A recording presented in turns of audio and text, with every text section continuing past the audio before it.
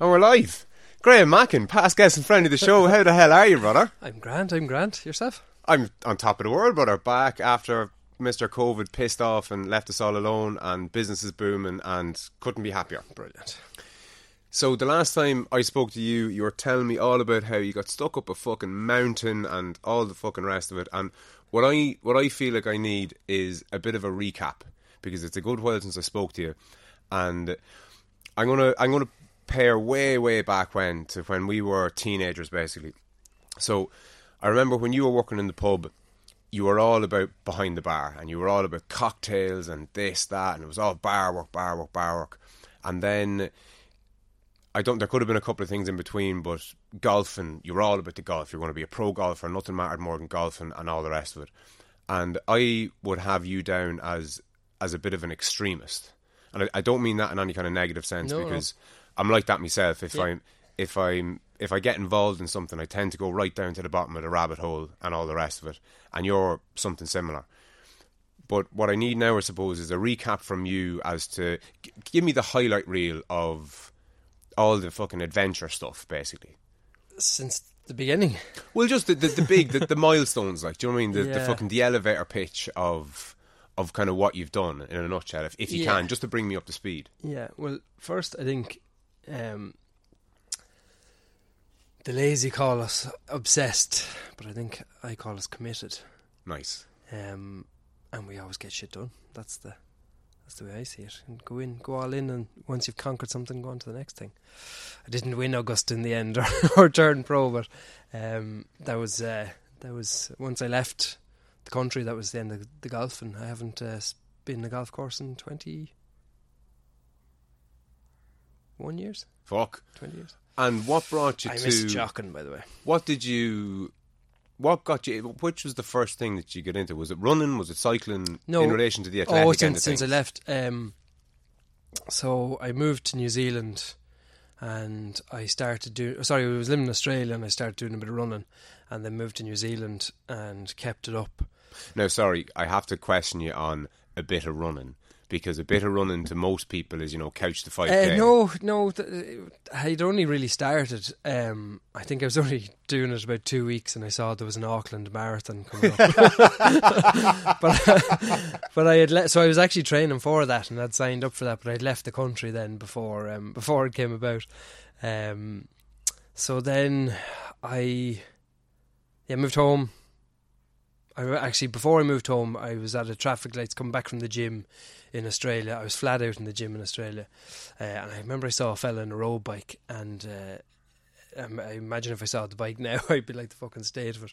But I remember saying to myself, right, as soon as you get home, buy yourself a bike, and do the Tour de France. Give it a let.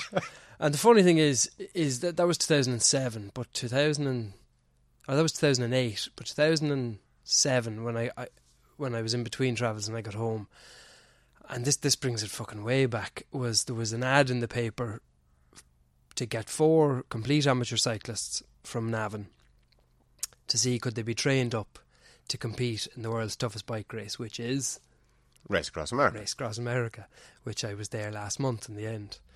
So that's kind of where it stemmed from, and then started triathlons, did the sprint, and then it just snowballed from that to this hideous creature that I've become. And when you say the sprint, that's the sprint triathlon. Yes, so that's the shortest distance. And then I was like, right, you didn't die, so you do the Olympic, which is double sprint. And then I didn't die at that, and then I went straight and did a half Ironman, and then kind of got into the ultra cycling then that way, by crewing on Race Across America, and then doing Race Across America as a 2-man. And it's just completely spiraled out of control since then. I've done pretty much every ultra run, cycle or adventure race Ireland has. I've done Ironmans abroad, did Solo Race around Ireland, which is Europe's toughest ultra cycling race.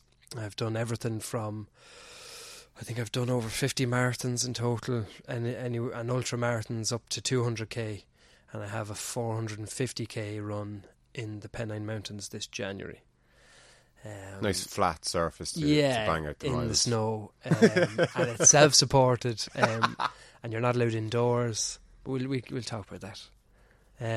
But yeah, no, so pretty much anything there is to do, I've done it.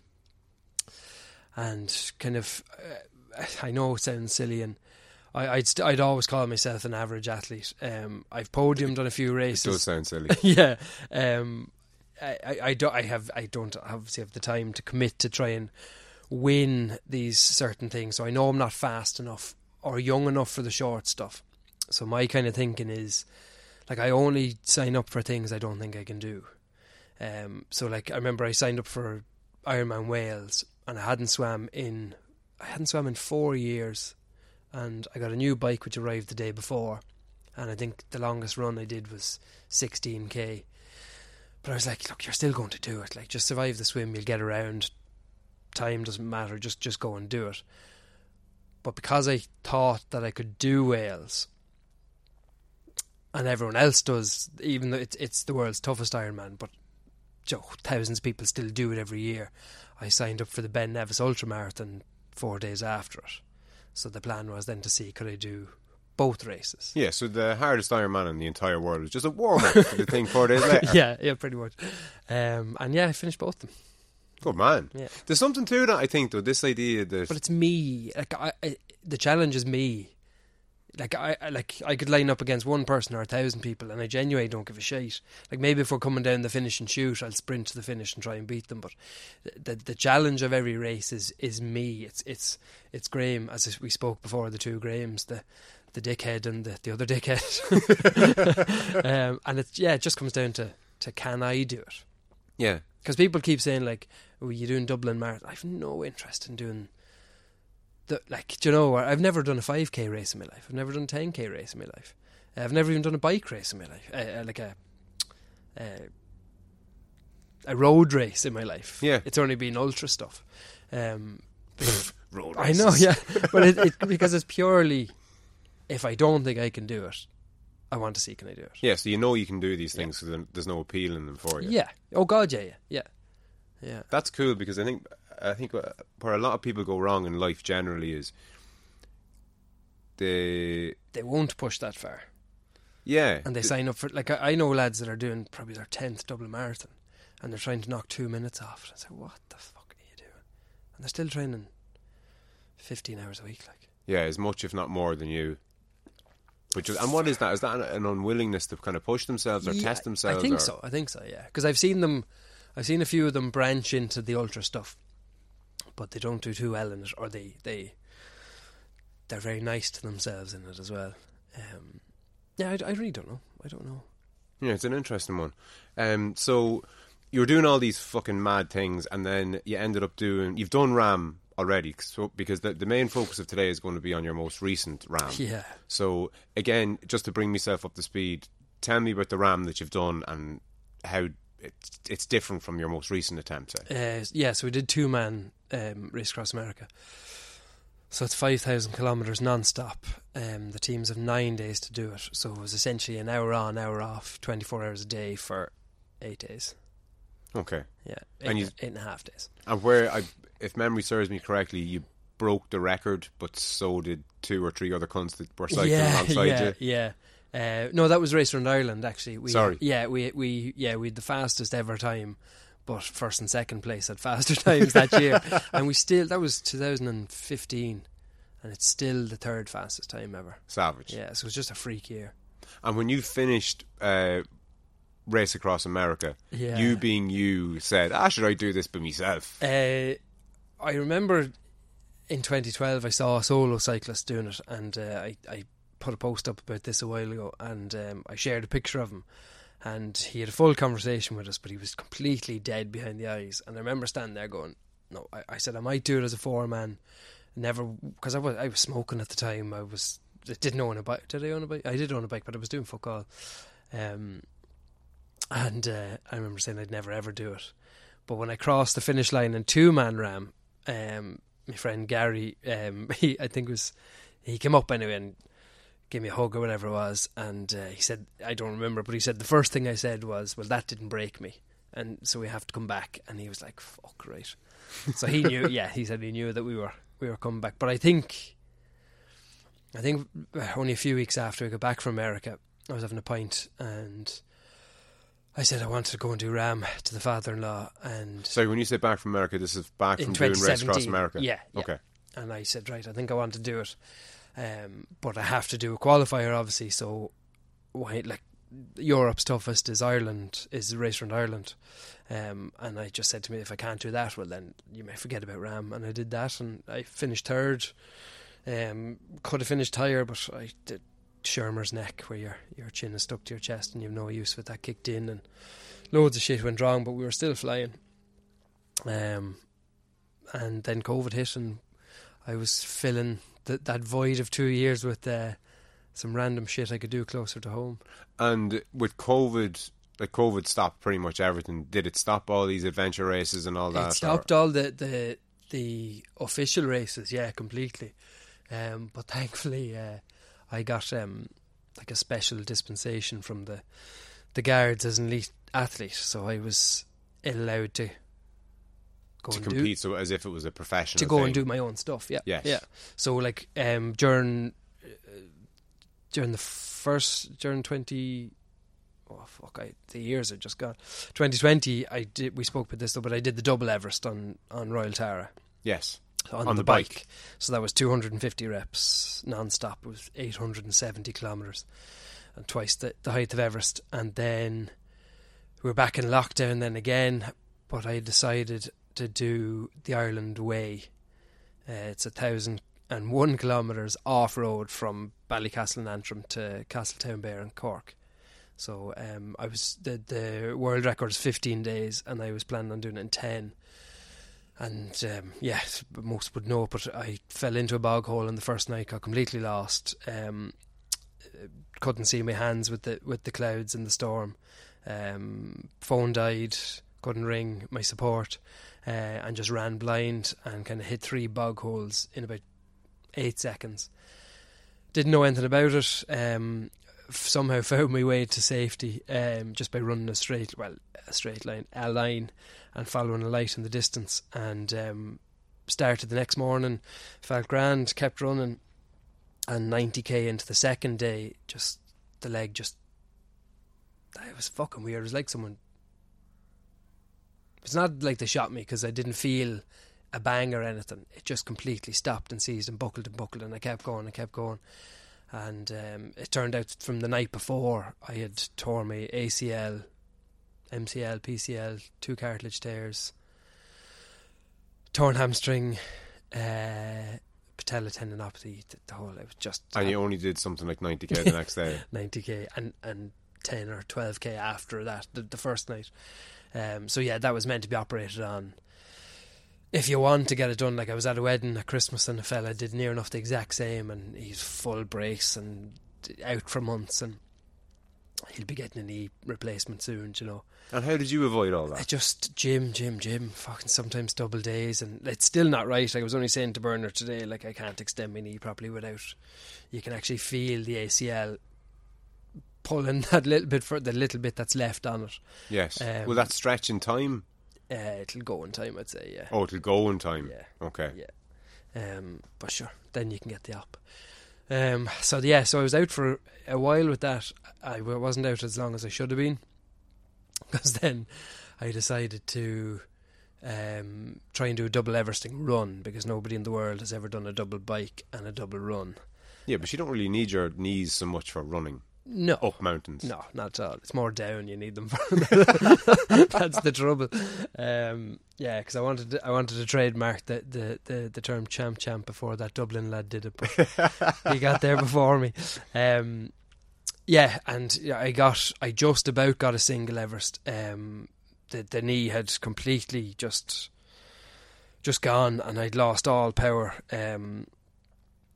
I did the Kerry Ultra the year before, and it was a complete wing of a race. I think oh God, was 25k the longest I'd done, and this was a 200k race. I essentially lost full power of my left leg.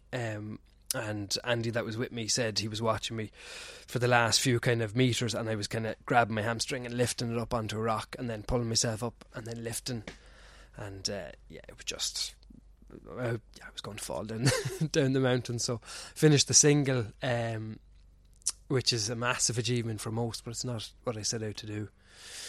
So you just quit after doing the first Everest? Just quit. Lazy just quit bastard. like a bitch. So I'm going back. So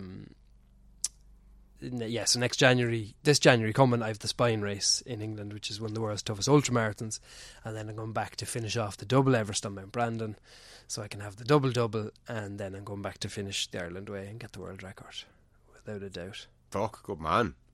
Yeah. Provided the knee doesn't fall off in the meantime. Yeah. Loads of gym work.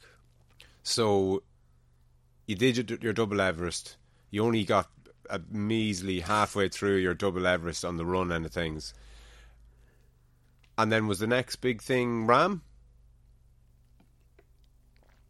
Your most recent Ram, obviously. 2021, wasn't it? Yeah. That was it. Yeah. So presumably, like, Ram is such an undertaking. Like, my understanding of it is, it's the world's toughest race, kind of full stop. End like. of, yeah. Yeah, and that it's kind of indisputed. Like, it's not as though the cyclists say that and other people. Yeah, it's taken for granted. I know people who've done the world's toughest runs, and I know one who's done 6 of the 7 summits. He's done it all, and hands down, Ram is he's done the Yukon Arctic Ultra. He's done the Eritrea, whatever, everything. He's done literally everything, and nothing comes close to Ram. Because that's another thing that I think, and correct me if I'm wrong here, that kind of separates you from most of these ultra lunatic people, is that you do the bike and the run. Yeah. Like most people who are doing any of these double Everesting, anything, it's so everyone I'm against or racing against, or that are doing their own challenges, they only do one or the other. And I've the Ironmans as well, which is the swimming side of it. And, you're overdue a swimmer in the world or something, are you? Yeah, I know. Like, I do a channel swim, no bother, but I don't like cold water.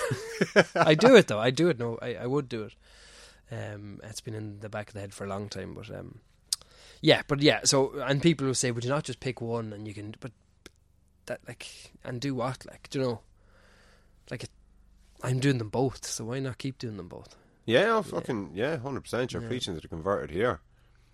So you've done all that, and then presumably, well, not presumably with you, I suppose, there was not a break period before Ram, but Ram is such an undertaking, and to do it solo, presumably you didn't do some sort of Ironman 2 weeks before Ram. No, I was very sensible this time in my old age.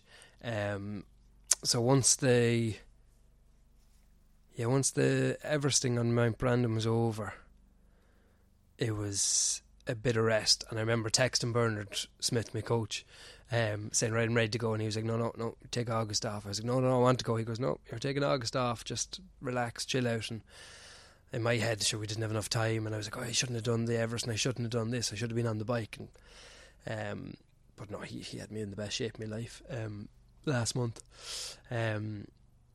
So no, it was a fucking long winter on the bike. It was horrendous. And what kind of training are you doing? I was up 20-25 hours a week.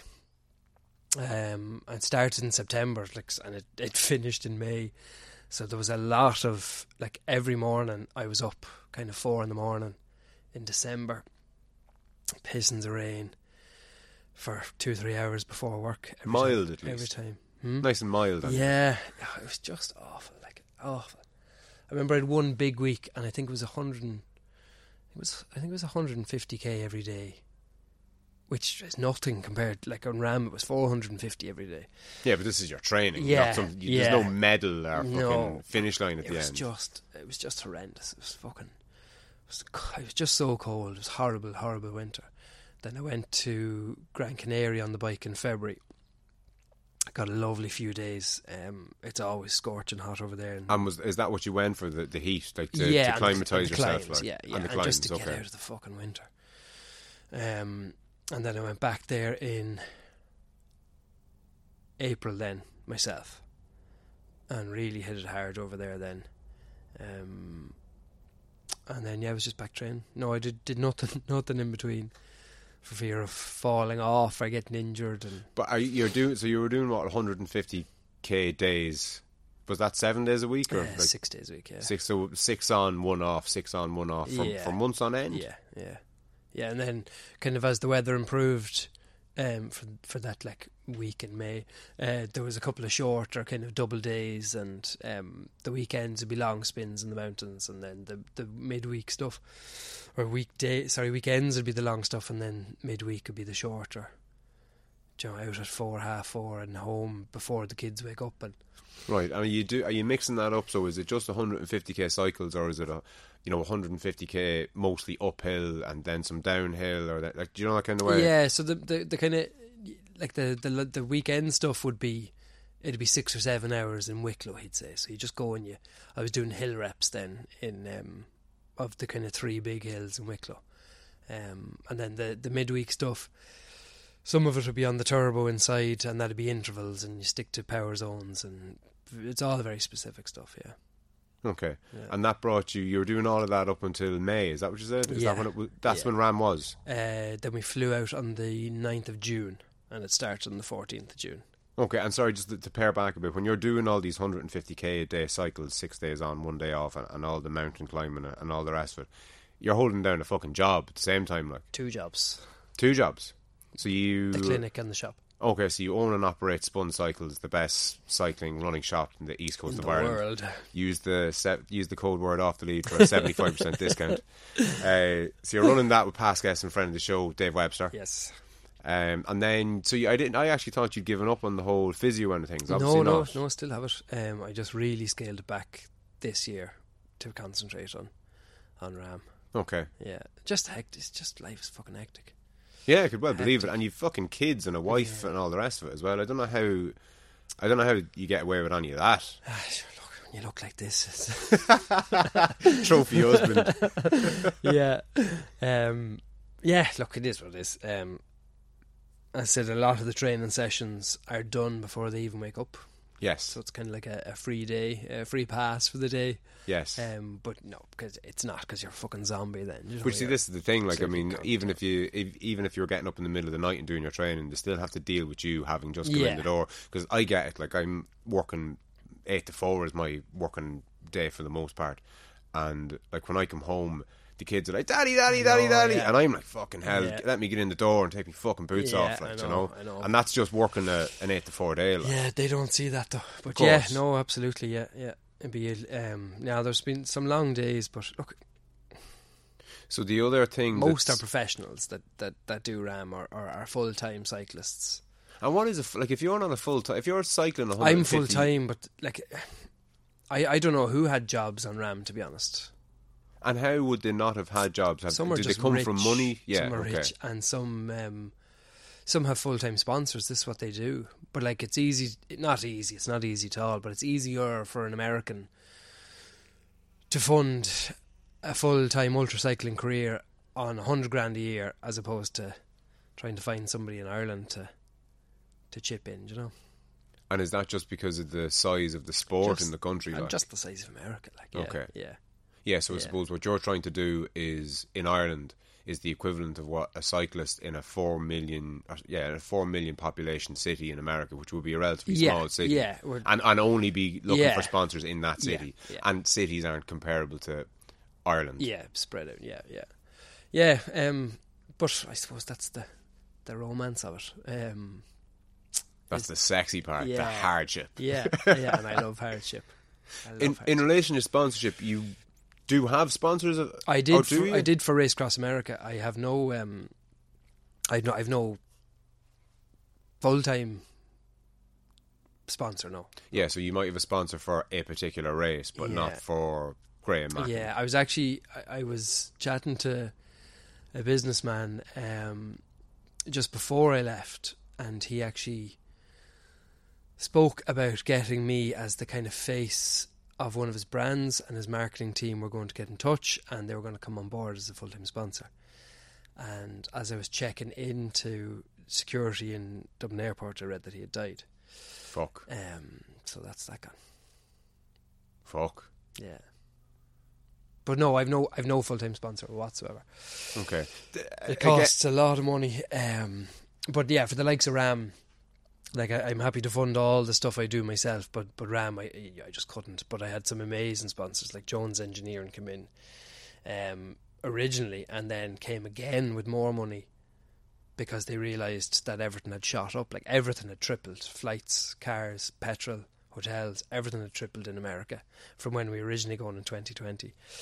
So Ram was actually postponed because of COVID, was it? Yeah, and then because I was meant to do it in 2020, and then it was cancelled, and then 2021 was open to American riders only, and then obviously this year then we went ahead.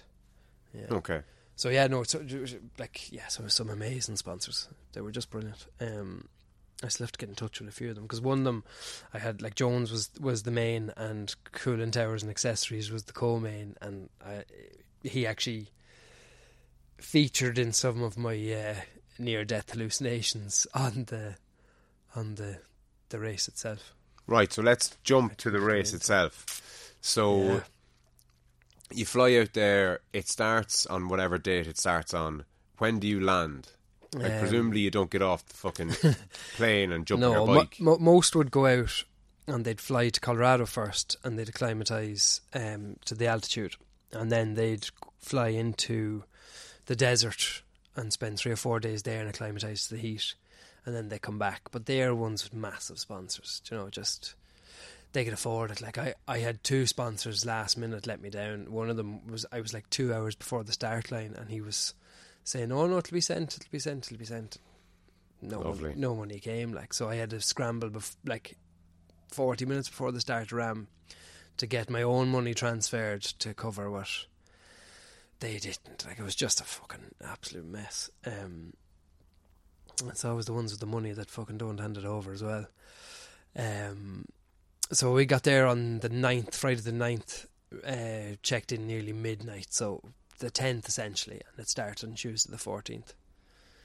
Okay. Yeah. So you had 4 days of getting over the fucking jet lag, if nothing else, like, and just settling in. I had an awful chest infection, so we were caught between cycling down to the desert and acclimatising for a couple of days if we could, but also trying to let the chest infection pass, and it didn't pass. It was with me for the whole trip. It was lovely. Savage. Yeah. So who's with you? I had a crew of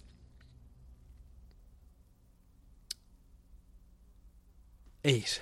Fucking hell. So yeah, I'd 7 and you, or 8 and you? No, 8 and me.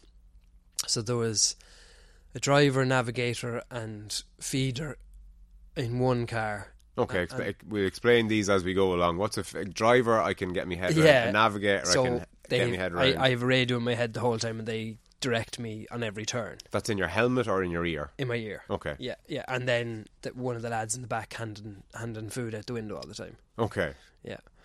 And sorry, again, so before we actually start the race, in relation to food, like, carb loading is a thing that people will do before a race. Yeah, no. Well, though everything in America is fucking carb loaded. Yeah. But no, it was 22,000 calories a day. 22,000 calories a day. I remember hearing about what's his name? Has Bjornsson, the mountain out of Game of Thrones, and Eddie Hall. Yeah, they were meant to fight, weren't they? They were, I think they did. Did they? But to put this into perspective, those boys are, 180 kilos. It's the mountain from Game of Thrones. Like, it's just a monster. And, world record holding powerlifters. Yeah. And they, 15,000, I think, is thereabouts their upper limit. I think Michael Phelps during the Olympics was like 13,000 or something. Yeah, and that was astronomical. Yeah. So 22,000. Oh, it's horrendous. But I mean, what does that even look like? Because you're obviously not packing away fucking steaks and shit riding a bicycle. No. So I was using Mass Gainer. Is it like a protein powder? Yeah, pretty much. It's kind of like a meal replacement. One meal replacement. Yeah. one serving, which was 2 scoops, was 13,000 calories. No, not 13,000. Yeah. Oh, sorry, 1,300. 1,300. Okay. But like we never attempted 2 scoops. Like, you'd fucking massage it down you. It'd literally be too thick to kind of... Yeah, or else it'd have to be like 2 litres of the stuff. And then, the little bottles of Ensure, which is another meal replacement. And then it was just anything they could get their hands on. Nutella, croissants, the odd bowl of pasta, a bit of porridge. They'd hand bananas out, crisps, everything. Just keep nibbling. And again, without being too kind of... Now, I was never going to consume 22,000, but that's what I was burning. Okay, so the aim was to try and hit, I think, 16,000. Okay, so like, given that you're going to be in a massive... off the rest, you're going to be in a massive calorie deficit. Yeah. Did you have to like gain a heap of weight before you started have it to lose? Yeah, I did, yeah. Yeah, because I was on about... I wanted to get to a certain weight, and... my nutritionist Joanne, she was kind of like, you can't be going over ripped, because you've nothing to lose. If you got sick and you couldn't consume anything, you're not going to get a whole way down the road. You need to build that in. Yeah, but thankfully I was able to keep eating all the time, so I don't think I lost anything on the race. Okay. Yeah, I ate very, very well now, and there was a few times now where the lads they'd hand me something at just the wrong time, and I just look at them and they'd kind of walk away. But more often than not, then I'd ask them for a mass gainer and they'd be like, oh fuck yeah, jeez, get it for him. If he's asking for it, get it for him now, get it for him. So I actually did pretty well. I was very disciplined in getting the fuel in, yeah. Okay, so that's the fuel. So presumably you need some astronomical amount of water in you as well. Oh God, I think it was 20 litres a day. Jesus Christ, 20 litres a day. It was... Yeah. It would have been two 750ml bottles every... It was probably more, to be honest, because the bottles only stayed cold with ice in them, I think, for 20 minutes. 15 minutes. So they were being replaced all the time. So it would never have got through a full bottle, but they were being replaced out the window every 15, 20, 30 minutes. Okay, and out the window of what? Because... The car. So I have a car behind me. It's a car, it's not a van, is it? Well, a 7-seater. Yes. Yeah, but a van, essentially. Yeah, but I'd have a car behind me all the time. Okay, 24/7. Yeah, the first couple of days they're not allowed. They're allowed to leapfrog you, go up ahead and wait, and go up ahead and wait, just to do it kind of traffic, and if there's no traffic. And then, but nighttime they have to be behind you all the time. Yeah. Okay, and that's the other thing to remember, that this obviously, is it 5,000 kilometres, is that what you said? 5,000. It's obviously not on a fucking racetrack of some description. No. Like it's just on the roads. Yeah, busy roads, horrible roads. And they go out and sweep the 5,000 kilometres of before course, you do it. Yeah, and fill the holes. It's fucking... Like, yeah, the roads are awful, just awful. And the country's awful. And like... It's a crumbling society, it's a crumbling infrastructure, it's a crumbling theory that we all had of this it's just a state. It really is. It's fucked up. Like, and not every, because like I have friends over there and some of them are amazing, but I just felt the overall whole of America at the minute, like their mental health is just hanging on. And I think it's since the whole Trump thing and then COVID and fake news and deep fake and whatever, everyone is just... Yeah, Russia, Ukraine... Yeah, but everyone's just on edge. And then we felt on edge because of all the stuff we were seeing with the shootings, and then everywhere you look, everyone's just walking around with fucking guns. Remember... The night before, 2 nights before the race, 3 Hells Angels lads drove by in Harley Davidsons. And sorry, what state are you starting in? This is California. Okay, so This is Oceanside, California. Yeah. Okay. Just 20 miles or 40 miles from San Diego. And sorry, forgive me, but that's Southern California, is it? Yeah. Okay. Yeah, Carlsbad. Yeah. Where's the north? Jeez, I don't know. But the 3 of them drove by. We were just walking down the road, but 3 of them drove by, and the 3 of them had their right hands on the motorbike. 3 of them had their left hands down by the side near the rear wheel. And I just thought, that's a bit fucking weird. And then I looked, and the 3 of them had guns attached to the outside of the bike, and the 3 of them had their hands on the guns for... Unless they saw some lad they didn't like, or I don't know what. But that seemed to be the thread the whole way along. Which just fear. fear of being in America, fear of being around Americans, fear, and they live with it every day as well. But it's kind of hyper normalised. Yeah, like. but for us to go in from the outside, it's fucked up. Like people go, oh, I love America, and I say, where have you been? Oh, I've been to New York, I've been to San Fran. And say, oh yeah, they're cool. Like, but if you go 15 miles inland, it just gets poorer and poorer and crazier and crazier. It's fucked up. And see, that's the thing about doing that kind of I haven't done the 5,000 kilometres before. You're really seeing the whole lot. Like, you're not seeing the postcards. No, God, no. Jeez, you wouldn't take postcards to these places. Fucking Stevie Wonder wouldn't want one. Some of them are just horrendous, like, just awful. And it's funny the way it's set up or forced upon them is like we went through Kansas, and it's just farm after farm after farm, but you don't see any towns.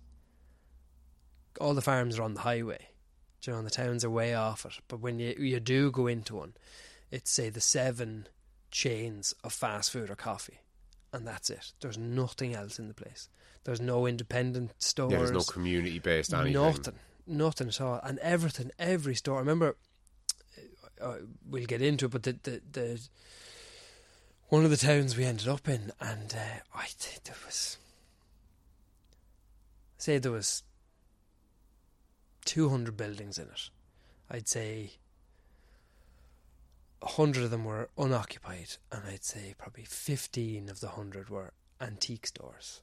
They weren't antique stores. They were just people trying to flog the shit that they owned. They have left. The old stuff that they have. They have left. They've nothing left. Like, and you're wondering what they do with their day in the middle of America. They don't go anywhere. They don't leave the state. I just don't know what to do with themselves. There's nothing open. Like, do you know? There was one Mexican restaurant, and everyone said you go there. And that was half a bar as well, a pub as well. I don't even think there was a pub in the place. It's just, I don't know. There's just no hope for them. It's you need to see it. I know, and they'll think, oh, you're being bad, and you're being. And we went into one kind of antique shop, and I had a picture of an ice cream, and I remember walking around, and I was like, lads, I'm going to go in here. I want to spend a bit of money in this place. Look at the fucking state of the place, and this shop looked lovely. So we went in, and down the back they had a big ice cream shop. They had just opened up. Yanks don't really drink coffee; they drink filtered shit. Even in the filling stations, it's you pour it yourself. The jug you see in the movies, like brown muck. It's absolutely rancid. So someone's going to be a billionaire by setting up horse box trailers with coffee in it. No. So I remember going in, and they were the nicest people in the world. But they were both teachers, and this is what they did on the side, and because the teachers don't get paid anything over there. Do you know, it's just a fucking tough life. Do you know, and it is the 1% that you see in the fancy cars and the whole lot. Like. Yeah. So tell me, you're starting off in California. What's the terrain like for the start? And the climate. So they're the two key things, I suppose. Yeah, I think the first day it was around 34, 35 degrees. Beautiful. You're cycling through I think it's the Sierra Nevada mountains. Lovely big climbs, vineyards. It's just absolutely amazing. But I was fairly sick now with the chest infection at that stage. So we had the plan was just to survive the first 2 or 3 days, which is the real heat in the desert, and then attack in Colorado where all the big climbs are. So day one, you're cycling out in the evening. You get to the glass elevator. It's this big, massive descent. I don't know. I think I flew down it. I had great crack. And sorry, why is it called the glass elevator? I assume because the desert is all here, and it's kind a switch in front of you. Kind of. Yeah, and like there's nothing blocking your view, so it's kind of coming down a glass elevator where you I know what you mean. Yes, because you're descending this mountain. I assume so. And what kind of descent is it, like in terms of feet or kilometres or? Oh Jesus! I should have done my homework, but it's massive. How long does it take you to get down to, roughly even? Oh God, maybe 20 minutes, Oh, 25 minutes. okay, I think you drop 9,000 feet. right. Yeah. You go So from... like dangerously steep, like Oh, lethal, like. terrifying, yeah. And I remember I did it in 2017, and I was a shit cyclist then. I'm still a shit cyclist. But it was like being in a washing machine, because you come around a switchback and the wind is on your back and it's fucking throwing you down 80, 90 kilometres an hour. And then you come around the next bend seconds later and the wind is in your face and it stops you. It's like smacking a wall. And then you go into a speed wobble and then you come around the next bend and it flings you off again. And it's just this absolute mayhem. So we recce'd it a couple of days before and I just took my time. It was fucking roasting. I went down it. And then on the race, sure, I was kind of buzzing.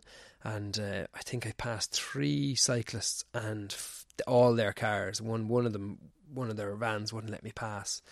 He was just being a prick. But I actually caught the car and kind of got in his slipstream and came around. Now, I'd never do stuff like that because I'm a terrible descender. But for some reason this day, I just... No, your adrenaline is yeah, up or whatever I just had occasion. yeah, I just had it. And then, exact same as 2017, you reach a certain point and then all of a sudden every hair in your body stands up and you've reached the desert heat and then panic sets in and you just...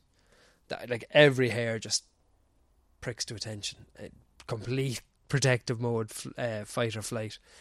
And then it's pretty much pan flat then for about a day and a half. Through a desert? Through Death Valley. Okay, and what kind of temperatures are you talking? I think it topped at 46. Jesus Christ. Yeah, 2017 it topped at 50. And at that kind of temperature, forgive my ignorance, but your tyres not fucking melting to the road? Yeah, they were. The roads are melting, everything's melting. And you're doing this at night then as well, so is it fucking freezing at night time? No, no. It's still baking hot at night? Yeah, I don't think it dropped below... It definitely didn't drop below 30. Okay. All through the night. So yeah, that's kind of... I think you're still in California then, and then you hit Arizona. And sorry, before we go out of Death Valley, what's the humidity like? So was it dry or is it humid? Or no, it's not humid. No, but it's horribly dry. Like I was bloodshot eyes the whole time. It's like, and what's your water intake like there? If it's fucking 20 odd litres, normally. Yeah, it's a fine line between overdoing the water as well, like as in just the limits of the human body kind of thing. Like, yeah. And then like too much of it, you can see if your hands and body start to swell, you've consumed too much, and kidneys can't process it and flush it out. Yes, and that's the end. You're in trouble then. And sun cream then? I mean, do you have to? They've factor 100 over there. Okay. Yeah, but I don't know if it works. But just the aerosol spray, and the lads were out the car window, and every time I stopped, they'd spray me head to toe. And okay, I actually didn't get burnt once. Right, because you obviously could very easily be burnt. Oh God, yeah, but I had leg like. covers on and arm covers. They were white to reflect the sun off me. Okay, so you're head to toe white. Yeah. Okay, and is that from to your wrists and to your ankles, or okay? Yeah. But it gets to a certain point in Arizona, and you're heading towards a place called Congress, and there used to be a swimming pool there, a paddling pool, and they'd hire out a group of volunteers would hire out a motel, and you could sleep in it. That pool was gone, and I remember getting to this section of road, and for some reason they oiled the road. I think it lightly fills in cracks or helps prevent cracks in extreme heat. But even though they have expansion joints on every fucking 10 metres of the road the whole way across, you hit this bump, and it, like, I still don't have the power in my hands. I still have the blister marks from those expansion joints, and just some of them would knock the fucking teeth out of your head. So it's allowed the road to expand. It's pointless. Like, it's an ancient fucking idea, I think, or an out of date idea. But this section, they had oiled the road, and the temperature had went up by maybe 3 or 4 degrees because it was pitch black on the road. Oh Jesus! So the lads were driving along with a garden sprayer and filled with ice water, and they were just spraying me head to toe as you cycled. And then they'd point it down to my shoes until my shoes filled with water. And 10 minutes later, I'd be calling them back up again because I'd be bone dry, and soles of my feet were burning through the shoes and the socks from the to heat up off the from the road. heat up off it, yeah. Certain parts of the bike you couldn't touch. Look, it's impossible to explain, but it's just... Yeah, it's just not fair. It's not fair at all. But then, like, you didn't ask for any of it. no, but then, like, just Sunday gone, there was flash floods in Death Valley. Right. And, like, thousands of people were stranded, and I think a few have died. So there's never a right time to do RAM. Do you know, it's either tornado season, flood season, extreme heat season, locust season, shooting season, whatever the fuck you want to call it. There's never a right time. Like, yeah. But yeah, but it was horrendous. And then I remember trying to get to the end of this road to get to this place called Siloam, and the lads were like, "We have a motel for you, just another few miles." But I was like, I can't get that far. And the lads come up and they'd spray a bit of water, and then you feel better for 5 minutes, and then you're calling them back up. And we got to this motel, and the lads brought me up, and I remember, I think one of them kicked the door. And I remember seeing cracks up all the door, and bits of the door was missing. And I was like, "Oh no, we can't be staying here. We can't." And we walked into the room, and ceiling to floor was fucking mould. And the lads had put a sheet down, one of our sheets down on top of the bed sheet. And Andy said, "Just whatever you do, don't pull back the sheets. Don't touch the sheets." Jesus. So I went into the shower, and I said, "I need a cold shower." And they were like, "Yeah, that's it." And I was like, no, cold shower. And they were like, "That is the cold shower." And it was fucking roasting. Like, that was only the cold tap on. Yeah. And it was just manky. So I got in there, I think I got me 20 minutes sleep, and took off again. But yeah, like... And that was a built-in stop along the way, was it? Yeah, so wherever the lads could find a motel and check in, the lads that are off shift would go and sleep for a few hours, shower, eat, and then I'd come along, I'd jump in and sleep, shower, eat. And then you'd be boat ready to kind of go. Yeah, and then the lads that brought me in would sleep the remaining hours of the booked room and shower and sleep. Okay. Yeah, so it worked well, but I think I maybe got three motels in the 6 days. And so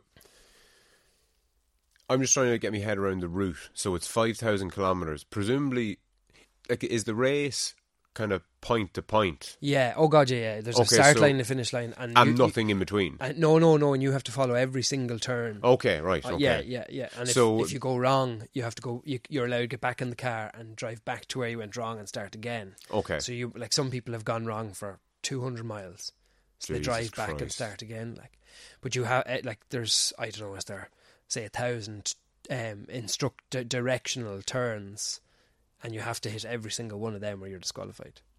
Okay. Yeah, so there's big pressure on the crew, a massive pressure. And a certain amount of pressure on these motels and things that you're planning on staying in, because if everybody's kind of got the same idea, or what way does that work? Yeah. Like, when you're stopping over, is there other lads getting off their bikes? Oh, there is, yeah. And so when you stop cycling, do you jump in the car and drive to this place, or do you cycle there? No, you cycle to it. Okay. I think there was one time where we stopped, and that was kind of our official stop, and then we drove to the motel, and then a couple hours later we drove back to where we stopped to the official stop. Yes, went okay. Again. But no, most of it was just 20-minute power naps, hour naps in, I don't know what the fuck, it's all blurred together now. But yeah, I slept for 6 hours in 3,000 km. In over 6 days I slept for 6 hours. Okay, hence the hallucinations that you mentioned earlier. Yeah. Because even if you're just sitting at home on the couch watching fucking Netflix and you get that little amount of sleep, like, you're going to have serious psychological problems. Yeah, like my father-in-law spoke about like some days when they'd be on the combine, they could be on it for fucking 20 hours a day for 3 days trying to get all the work done, and then you just start seeing shit coming through the barley at you, and you see all sorts of stuff. It's just sleep deprivation. Okay. And at what point? So we finished up where you stopped for your first couple of hours, Kip. Yeah. How long after you starting the race was that? It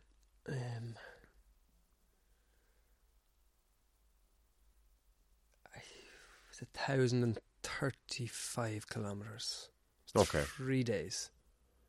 So you're on the bike pedaling for 3 days straight. Yeah. Yeah. Yeah. Yeah. Yeah. Just nonchalant. Yeah. Now I get Yeah. off and eat. I think the second day I might have had a 20-minute power nap. And where that's in the back of just the in the fucking car, car, like yeah, okay. Yeah. And did you plan to like? Was your sleeps planned out? Like I mean, like all great plans and all that jazz. Like, Yeah. To try and sleep in the midday sun at its hottest point. that was the goal. Yeah, and that worked well for the first few days. So you could pedal like fuck at night when it wasn't as hot. Yeah. Yeah. Okay. And then after a few days, then that wasn't working because the witching hour of 2 a.m. to 4 a.m.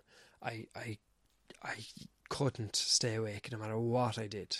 There was a documentary made about it, and there was a videographer, Pat Byrne, was with us.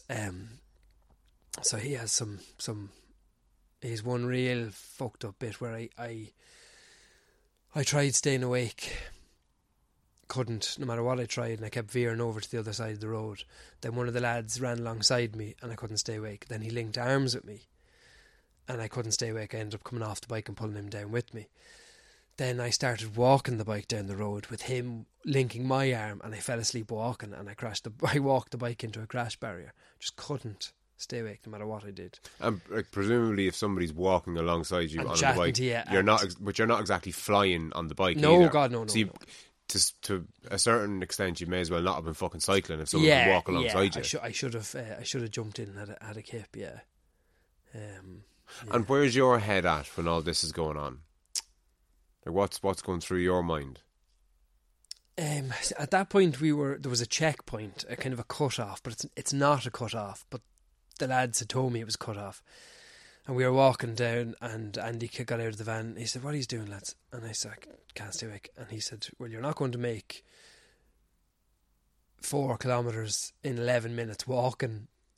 Yes. And that's where the cut-off is. And then something sprang to my mind. And this is a time cut-off, so along the route, you have to make certain spots by certain times. But this was the first one in Colorado, and it is a kind of a time one, but it's more for your crew and stuff behind you.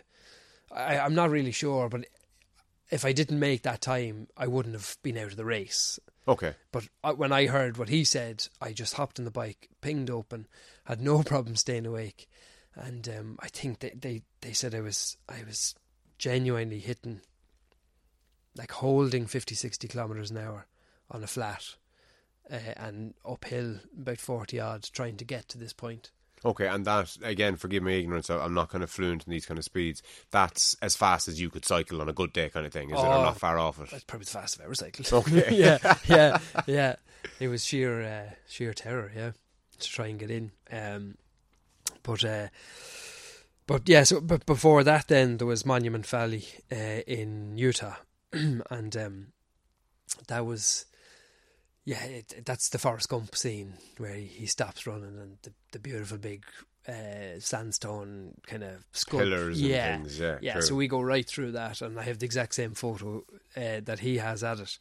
And I met a dust devil there. It was like a tornado. Yeah. It was maybe 100 feet wide. Fuck. And I don't know how high it went up. It had to go up to the fucking clouds anyway. But there's a video on my social media where you can see it, and it's going that way, and I'm going that way, and we're both going together. And we were just practically pushing you along, wasn't it? We were just watching to see does it turn, and I remember thinking to myself, like, well, you're not getting off. Like, I said, no, of course we're not getting off. But what if it does come? I was like, is it strong enough to pick you up? I was like, I don't know. And then I watched the video, which is one of the crew filmed it, and one of the lads was like, no, we have to take him in. It's starting to shift. And then they said, I didn't see it, but they said all of a sudden it just boom disappeared, and everything that it had picked up just fucking thudded to the ground. Fuck. Yeah, it's fucking mad. But yeah, we're still in mid-40s at that stage in the heat.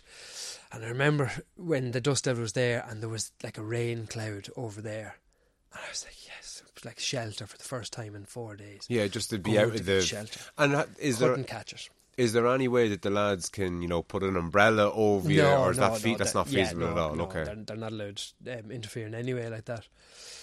So they could have, but if they were allowed, say. Yeah, Okay. But, yeah, no, it wouldn't work. It'd probably be looked upon as drafting as well. So no, I wouldn't. I know what you imagine mean. Yeah. But yeah, so I couldn't for the life of me catch that cloud. Couldn't. So that was loads more mad heat. And then coming to the end of Utah, it was this mad. It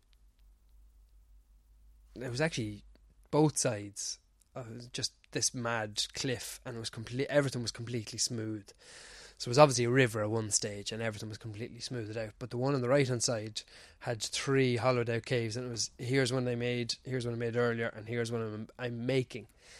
And they looked like airport terminal. It was mad. But so I started seeing stuff, and I was like, yeah, look, there must be some sort of ancient Indian art or something. And I was like, well, just look at the man there and the one beside him, and this looks like a fucking T-Rex. And the lads are like, there's nothing there, Graham. And I was like, oh, balls is starting already.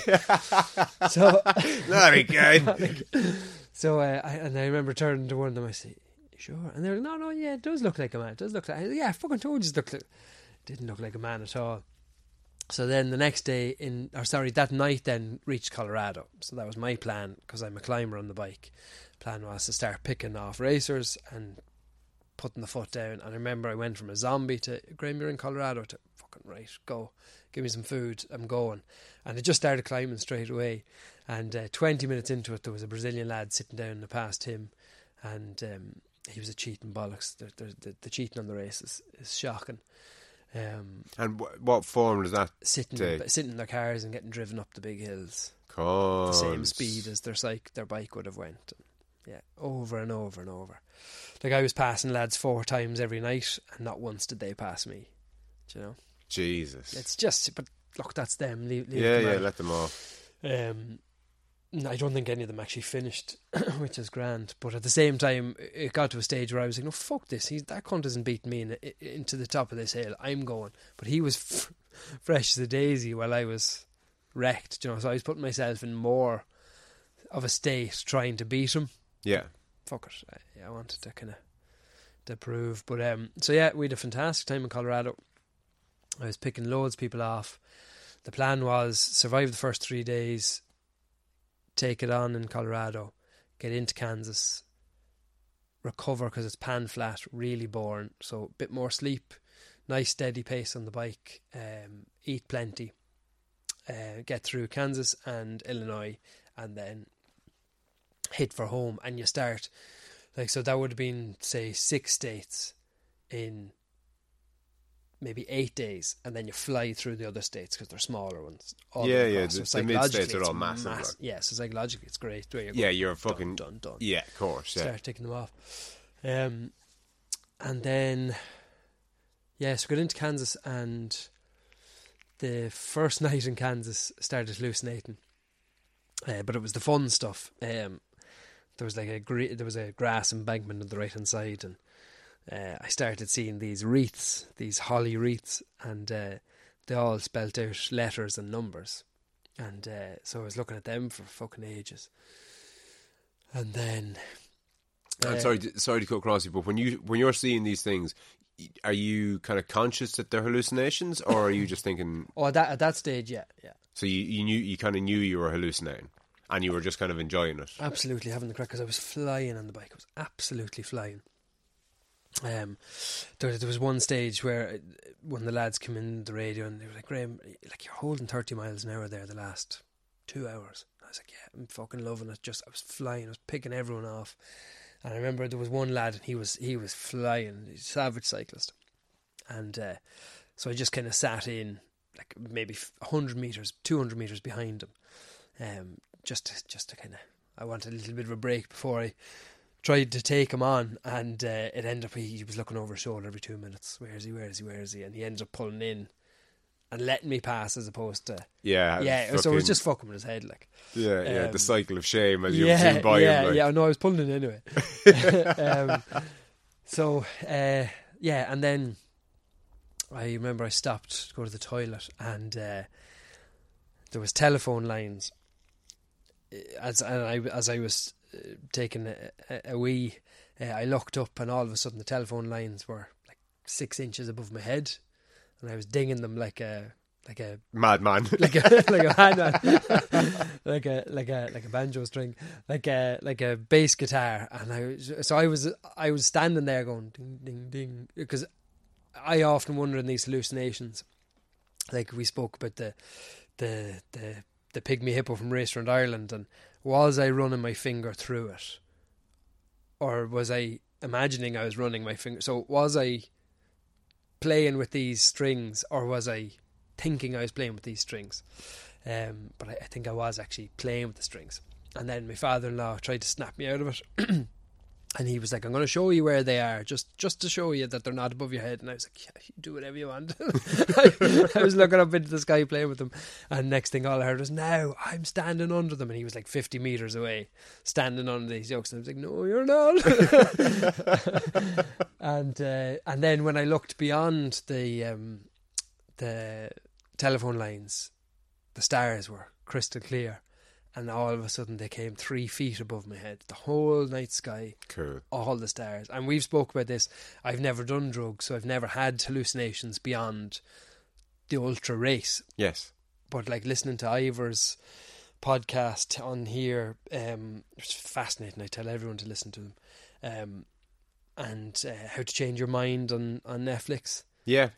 Like the stuff they talk about is the exact same stuff I get. Yeah. Same colours, same shapes, same feeling, same movement. But they do it through drugs and I do it through sleep deprivation. It's fucking bizarre. Yeah, well, you can get it through religious experiences and near-death experiences and things like that. So, we're walking pharmaceutical factories, basically. Do you know that kind of way? Like we can produce a lot of this stuff endogenously. Yeah. So my thing, that was looking at the stars was absolutely amazing. So we're back on the bike, hammered it home. Then the next day we hit really, really bad crosswinds. Now, I mean, I was 45-degree angle for maybe 6 hours. Leaning into it, it was torture. Your grip and everything is just gripped. And then we went through a sandstorm. And I remember I thought that somebody had put these like mountains of sand to be used for roads or to be used for something, but it was snow. It was sand drift, or something. But it was sand drifts. So I don't know if any other solos cycled through it. I don't think they did, and they were right not to. I shouldn't have done it. You should have rang in and said, "There's a massive sandstorm. What do we do? Get in the car and drive through it and stop." Is what they would have said. Okay. But I closed the right side of my mouth. I closed my right eye and went down the gears as hard as I could and just cycled as fast as I could. And within seconds, it was like being in a sandblaster. Just absolutely hammered, breathing it all in. Only for there was no traffic coming. And it was probably only 300 metres, 200 metres long, but only for no traffic coming because the sand drifts had come right across my side of the road. So I was in the middle of the road and I was still going over the trail ends of the sand drifts. That was progressively covering the road. The whole road, yeah. But I couldn't see a thing. Now, there's a video on my pages and it's fine from the lads in the car filming it, me 20 metres away, but they couldn't see a thing when they were in it. Yes. But I couldn't see a fucking thing. Got out the other side, coughed up, mounds of sand. The lads doused me with water, and the sand was coming out of my eyes and my ears and bits of me for days after it. So we got through that, came around another bad bend, and there was I remember then I just threw the bike. I just got off the bike and I threw it on the side of the road and just sat down in the grass and lay down. And this was in Kansas now. This was good bit through Kansas, and there was a flower maybe 20 metres away, and this is why I want to do drugs now. There's a flower maybe 20 metres away, and all I did was look at it, and it popped up right here where the mic is, and it was a 3D hologram.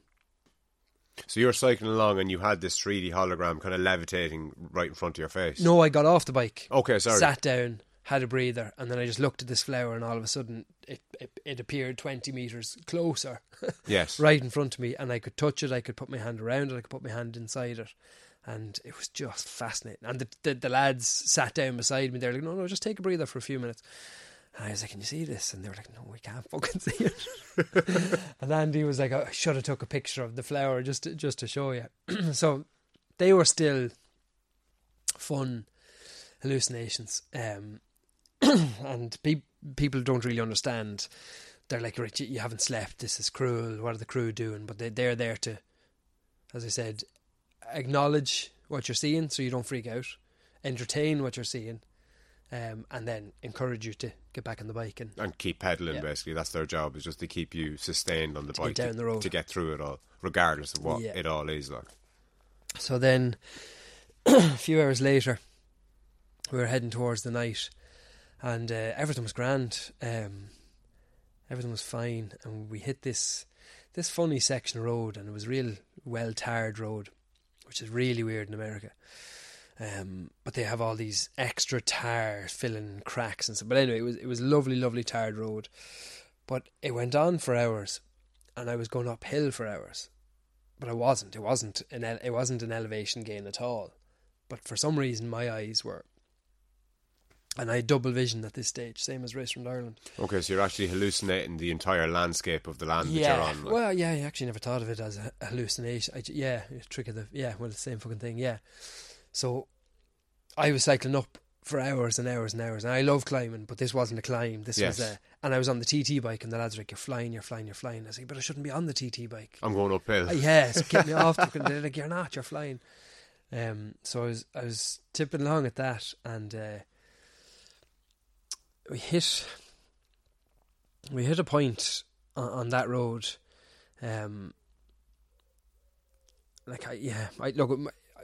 Not everyone will have seen. I did a video the day after the race had finished, explaining all this. But I was cycling along, and I remember I looked up, and there was this fucking road. It's not ending. I looked back down, and I looked up again, and I had left my mind, my body. I didn't know who I was, didn't know where I was. Fucking going again. I was just like a switch, and I think I radioed back, and I said, lads, what's going on? Where am I? And they were like, fuck. And you could hear the murmurs behind, and they're like, yeah, you're on. And I said, no, but no, I don't mean what road or what time. Where am I? Like, I thought I was in Australia training for RAM, then I thought I was in England for some reason. I thought I was on Race Around Ireland, recceing Race Around Ireland to qualify for RAM. And then on the radio, my father-in-law's brother, Ray, he was like, "Oh no, you're on RAM. Everything's grand." I was like, "Oh, okay, right." And my voice was different, my pitch was different. Everything was fucking to you. To me, I actually don't know. I haven't asked the lads that. Okay, but to me, I was like, "What the that like?" And they were like, "Yeah." And I was like, "And where's Lauren and the kids?" And they were like, "Oh, they're at home. And you're on RAM, and you're doing brilliant." And everything's okay. Everything's okay. Don't be worrying. Everything. And I was like, all right, okay. Oh, fuck. And I kind of breathed a sigh of relief, and I just bawled my eyes out for 20 minutes on the bike. I did the speed didn't drop, nothing dropped. I just bawled my eyes out. And were you upset, or? I know it might sound like a stupid question, but given that you don't know where you are, who you are, and your voice sounds different, you weren't sad, like you weren't No, I don't think so. And without giving away the ending, I'll build to it. But no, I don't know. It was as if maybe the 2 or 3 days before, the 2 days before, when the fun hallucinations were kind of happening, maybe I was worse than I thought I was. And I had kind of removed myself from me, and all of a sudden there was this complete removal. And then the lads were trying to tell me who I was, and I don't know if it was the shock of having your life and who you are explained to you over a being so disappointed over a bike radio. I don't know. I just bawled my eyes out, And then kept cycling, kept hammering. The road kept rising. I was convinced I was in Wexford because everything started to merge. It was like Race Around Ireland merged with the recce's I did for Race Around Ireland. This was merging with Race Around Ireland and Ram 2017, the sections that I could remember that I was on. Yeah, your memories So and your brain present was- moment were kind of being so my brain confused. was just fucked, absolutely fucked.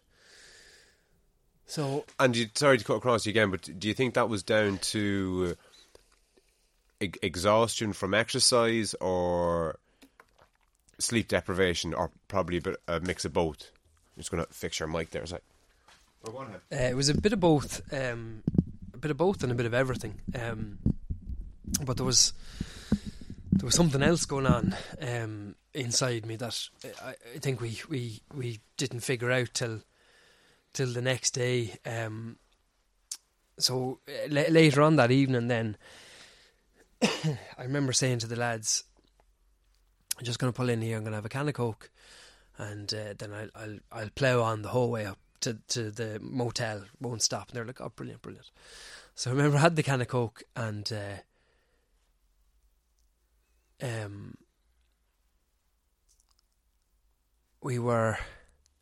got back on the bike.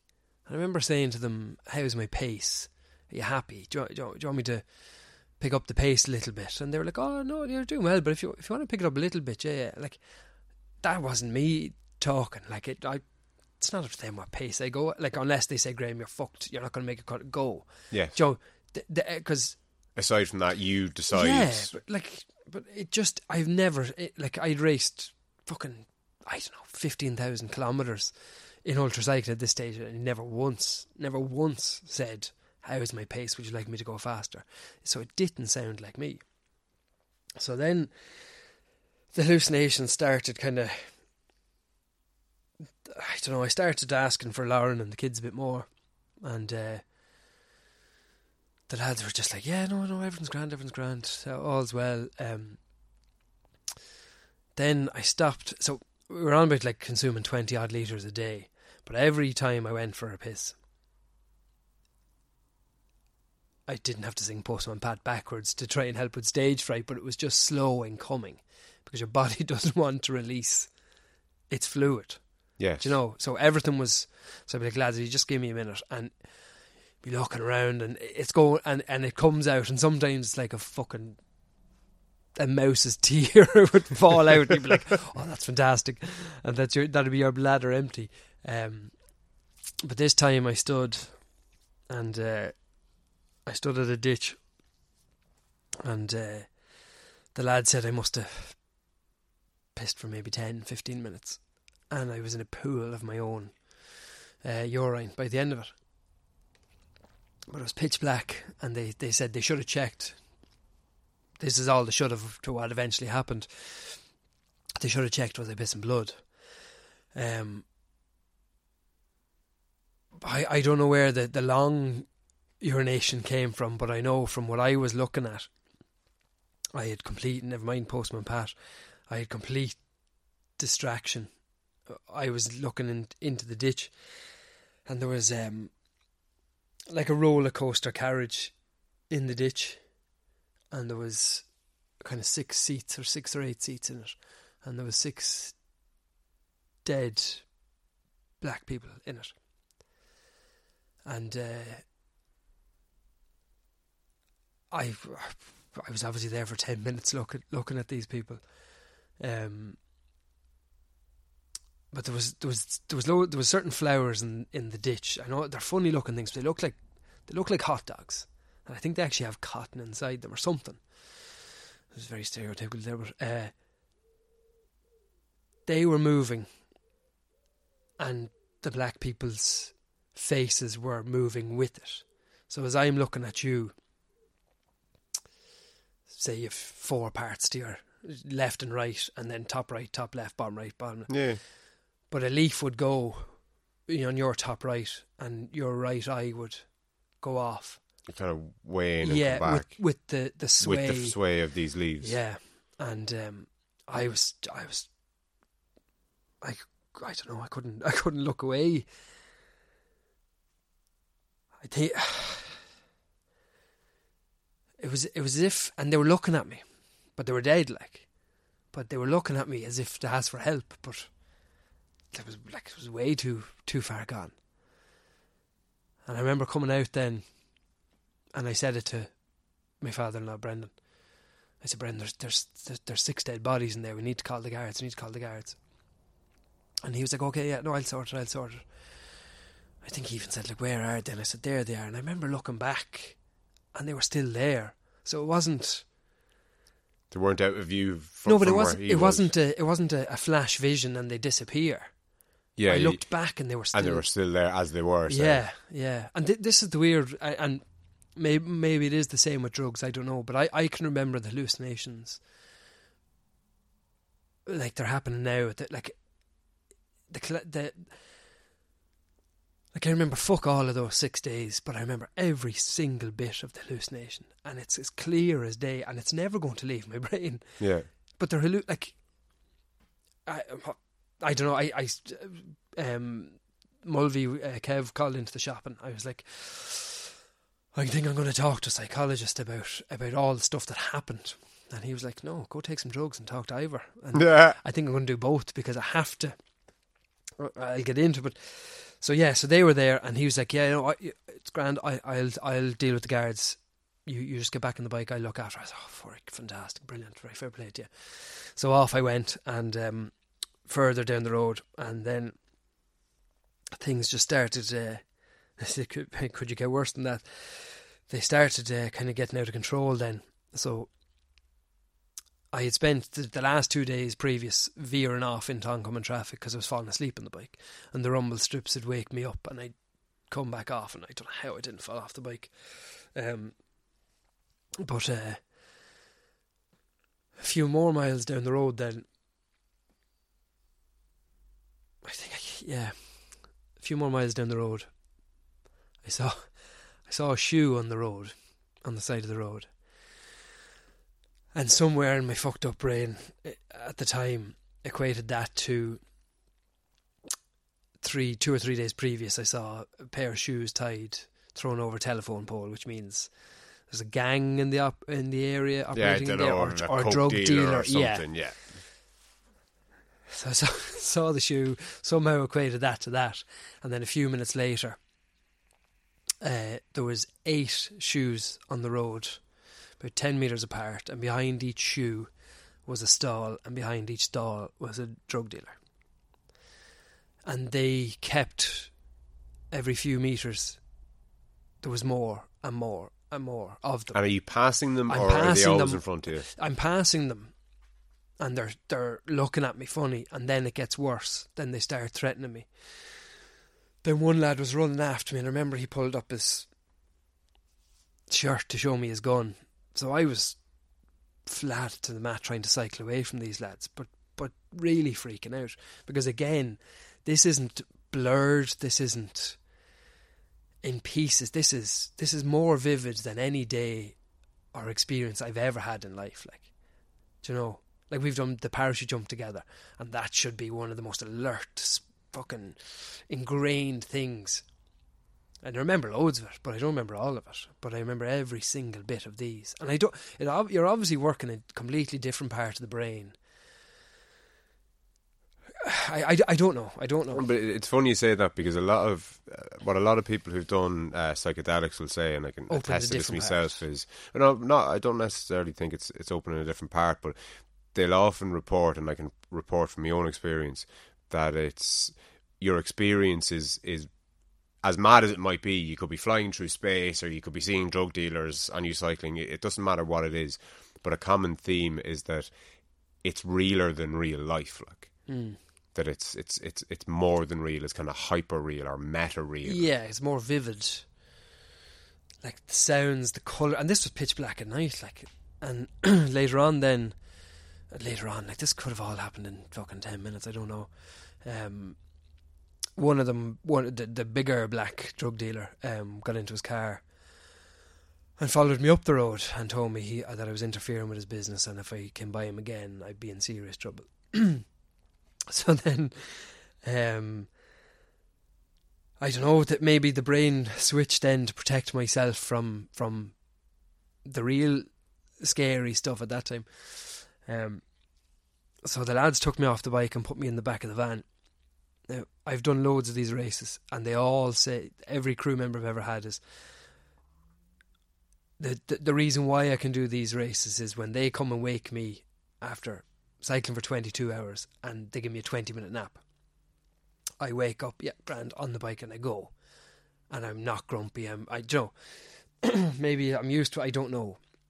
That's your kind of competitive advantage. Yeah, that's my thing, is that I always just hop up, grand, no bother. And then we're back in the swing of it. And this one time, a bit previous to that, I didn't know who. I thought I was kidnapped, and I didn't know who my crew members were. I thought they kidnapped me, and it was my father-in-law, his brother Ray, who'd done RAM for me before, and Barry Harton. And so they were telling me where Gary and Andy and Rob were, and the other lads, they were at a certain point. So I was like, right, just need to cycle to Gary, and he'll sort me. And the lads could see there was a big shift going on inside me. So they decided to ring Gary. So I just kept asking for Lauren and the kids over and over and over for the last couple of hours. Where are they? Why won't you bring me to them? Why can't I see them? Where are you holding them? And they're like, they're at home, Graham, they're at home. So they thought by ringing Gary, it would pep me and put snap. a bit of a pep in your steps. Yeah. But I pulled Gary over seconds before the start line, and I was crying. And I just went to the toilet, and we were walking back over, and all the crew were standing there looking, and I pulled him to the side, and I had tears in my eyes, and I said, no matter what happens, don't let them pull me off the race. And he said, I won't. I said, Gary, promise me, I'll never forgive you, don't let them pull me off the race. And he said, I won't. So he rang me and he said, do you remember what you said to me heading down the start line? Do you remember the... And so he went to give me this pep talk. But I wasn't asking to go to sleep, and I wasn't asking for food, I wasn't asking for a rest or fucking Sudocrem. I wasn't asking for anything. I was asking for my wife and kids. And when he came on trying to give me a pep talk, I thought he was part of it. And I was like, fuck, I'm on my own. So the lads put me in for a sleep, and again, they always tap me on the leg, ready, Graham, and I hop up, ready to go. And I remember I curled myself into a ball, and I was fucking screaming at them, just go away, leave me alone. And they were at me, and then they said I got out, and I said, well, you shower of cunts aren't going to bring me to my wife and kids, so I may as well fucking cycle there myself. And they're like, yeah, great, get on. Off with you. Yeah. So I hopped on the bike and off I went. And then a few miles down the road, I started seeing people I knew, and they were pulling up alongside me in the car, and they were kind of going, Graham, I'll bring you to Lauren and the kids, come on, follow me, I'm just going up here. And one of them, my main sponsor, Irish Cooling Towers and Accessories, John Kennedy is his name, and it was him. He pulled up in his lovely Jeep, and I said, yeah, Gran. He said, just up here to the left. I said, perfect, Gran. So I cycled along, and I tucked in behind him, and he turned left, and I could see the lights going up the mountain, and I was, oh, fucking brilliant, this is fantastic. So I swung in to the left, and next thing, the lads were beeping the horn. I said, Graham, come in. And then I looked up, and there was no road, obviously, and there was no car. For fuck's sake. There was nobody, there was nothing there. And how'd you cycle out onto? The other side of the road. Oh, Jesus. Oncoming traffic. And this had happened maybe 3 or 4 times, because other people were coming up saying, I'll bring you. I said, oh, brilliant. And then the lads would be like, Graham, move over. And I remember then a few minutes later, I was like, lads, I need a doctor. And I've never said that in my life. Yeah. I'd never go to the GP. I'd have to be forced into a macho shite, whatever. But I just don't. I don't get sick. But there was nothing wrong with me. There was nothing wrong, bar everything wrong. Everything. Aside from everything. Everything was fine. wrong. But in my head, everything that RAM brings was happening, and that was normal. And I was ready for it, and I was waiting for it. But I'd no So I had no use of my hands. I had blisters everywhere. I had double vision. I couldn't see. Everything was just in bits. But that's RAM. That's fucking the world's toughest race. Part of the course, yeah. Everything that could be sore is sore. But I had nothing, I don't know, subconsciously wrong or sore or internally wrong or sore that I went, oh fuck, this isn't normal. And again, the voice that said I need a doctor, it didn't even fucking sound like me. I think I actually pricked my ears to kind of go, the fuck was that? And it was me. So then a few minutes later, it wasn't even the horizon. It was just a slither of sunlight. It hadn't even cracked yet. And I remember saying to myself, so the whole previous day was a complete fucking mess. And I was back in the room then, all of a sudden. And I remember kind of going, fucking hell, Graham, that was fucking mental. And then I said, right, you know this, you're suffering, you're in bits, but the sun's coming up. And you know yourself, you've done this a million times. Once it comes up, you'll bitch and moan, and the lads will pull you in, and they'll give you a bite to eat, but the sun will be up and everything will be fine. And the split second the sun came up, I stopped the bike and I put my feet on the ground and I said, I think I need a doctor. And the lads were like, fuck, right. So they come up alongside me. And like Brendan is massive. He's huge. Biggest hands I've ever seen. And we were joking that the only person with hands that he ever saw bigger than his was his brother Ray, who was navigating. So the two of them came out and they were like, what's wrong? And I was like, I don't know, I need a doctor. And they were like, right, okay. And I'd lost all power from my elbows down. I mean, complete power. The two of them with their massive claws were squeezing as hard as they could. And I couldn't feel a thing. And they're like, can you change the gears? And I was like, no, but I'll be fine. If you put it into a light gear, I'll cycle down the road. And then when I get to somewhere, you can come up and change. I'll stop and we can change gears. We'll keep going. And they were like, no, we'll put you in the car. So the lads were 40 miles away in a motel. So I sat down, it's complete double vision still. So probably for the previous 8 or 9 hours, I was cycling one eye and at a tilt. It was the only way I could see where I was going and not crash into stuff that wasn't there. Yeah, so I sat in the front seat of the car. And within seconds, I developed this tremor in my right hand, and this is kind of all the blur, while the hallucinations were still now just so vivid. And I remember the lads kind of going, nudging each other, going, what the fuck is this? And then it went into my full right arm, and then it went into my leg, and then the whole body. Convulsions, or it looked like an epileptic fit, yeah. Okay. So they got me to the motel, got me into the bed, and yeah, so I was essentially what looked like an epileptic fit, double vision. I couldn't breathe. I think it was maybe half an hour, 40 minutes. And are you conscious? Do you remember any of this? Not really. No, I don't remember a whole lot. I remember all the crew pacing the room. Not all the crew. Some of them were outside and I could hear them talking. And whoever was in the room, they were bawling their eyes out, looking at me. And I remember Brendan was blaming himself and he was being comforted by his brother. Well, Gary was kneeling beside me and he had his head in mine and he was bawling, begging me to fucking hold on. And I think I said to him, I said, it'll be alright. And there was talk of the doctor's surgery isn't open for another 2 hours and an ambulance is too far away and I don't know. So I like Pat, the cameraman, he should have been there and I gave out to him for not being there, but I think somebody or a couple of the lads told him to get the fuck out because I think we all thought I was...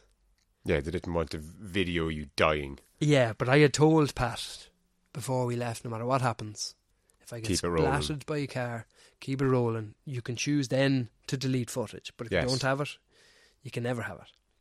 And he said morally he couldn't do it, which is fair enough, but it should have been filmed.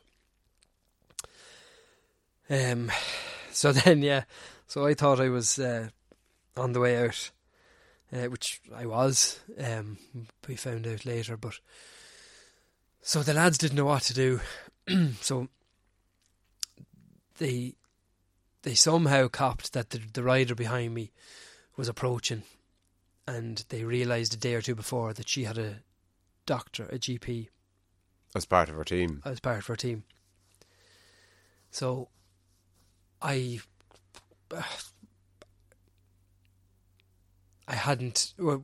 felt I hadn't taken a breath for 40 minutes. And by chance, he was passing a few minutes later. So they waved him down, and he was on the other shift all the time. It was just this one time he was in that shift that he had to Stop at the motel. had by chance been passing by. And I remember looking to the door. They said, doctor's coming, and I turned and I looked at the door, and this tall lad and this little lad came in. And I remember I looked at the tall, I squinted my eye. It was like you when we used to say hello to each other in the street. You'd close one eye and you'd squint the other, and then you'd see who it was. And I remember squinting, and I saw the tall lad's face, and I thought, fuck. I'm fucked. He went white. But he wasn't the doctor. I think he was a physio or a trainer or something.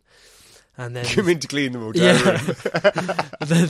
this little Mexican doctor came over, and it's nice to be able to tell this story with bawling my eyes out. But he came in. He was shit cool, and he put all sorts of drugs inside me for sepsis, for lung for everything, just everything.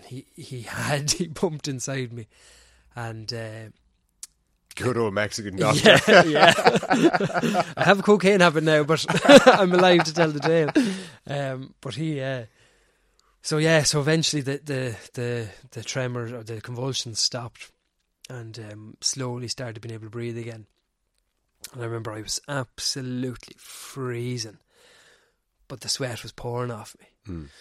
But the lads had ice all over me, and so he put all sorts in me, and then I think the last one was a painkiller, and every part of my body that was touching the bed got pins in it, got kind of a funny tingly feeling. Now I don't take painkiller, I don't take anything, so this was fucking Deadly. This was bleeding throbbing. And I remember lying there and I was like, oh, Gary, I'm after pissing myself. And he pulled back the sheet. No, he didn't. And I was like, okay, I didn't. So just the drugs that did it. So he said, let it calm down for a few minutes and rush him to the hospital. So then we got into the hospital, and How far away is the hospital? it was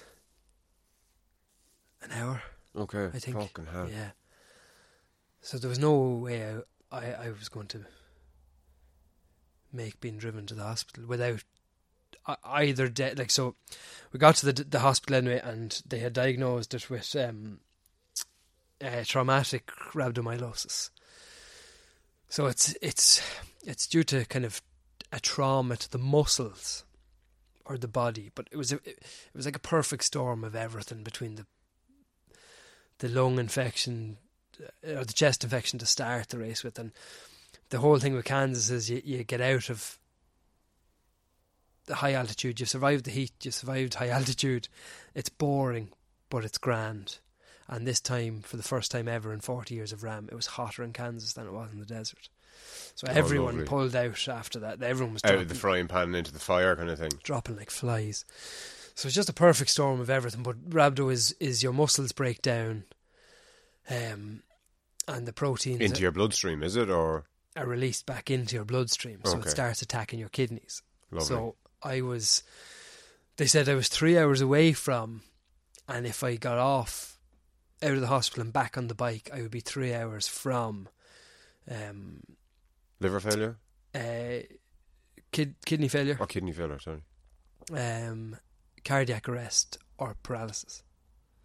And when they said paralysis, like, how do you get paralysis from Cycling. not snapping something?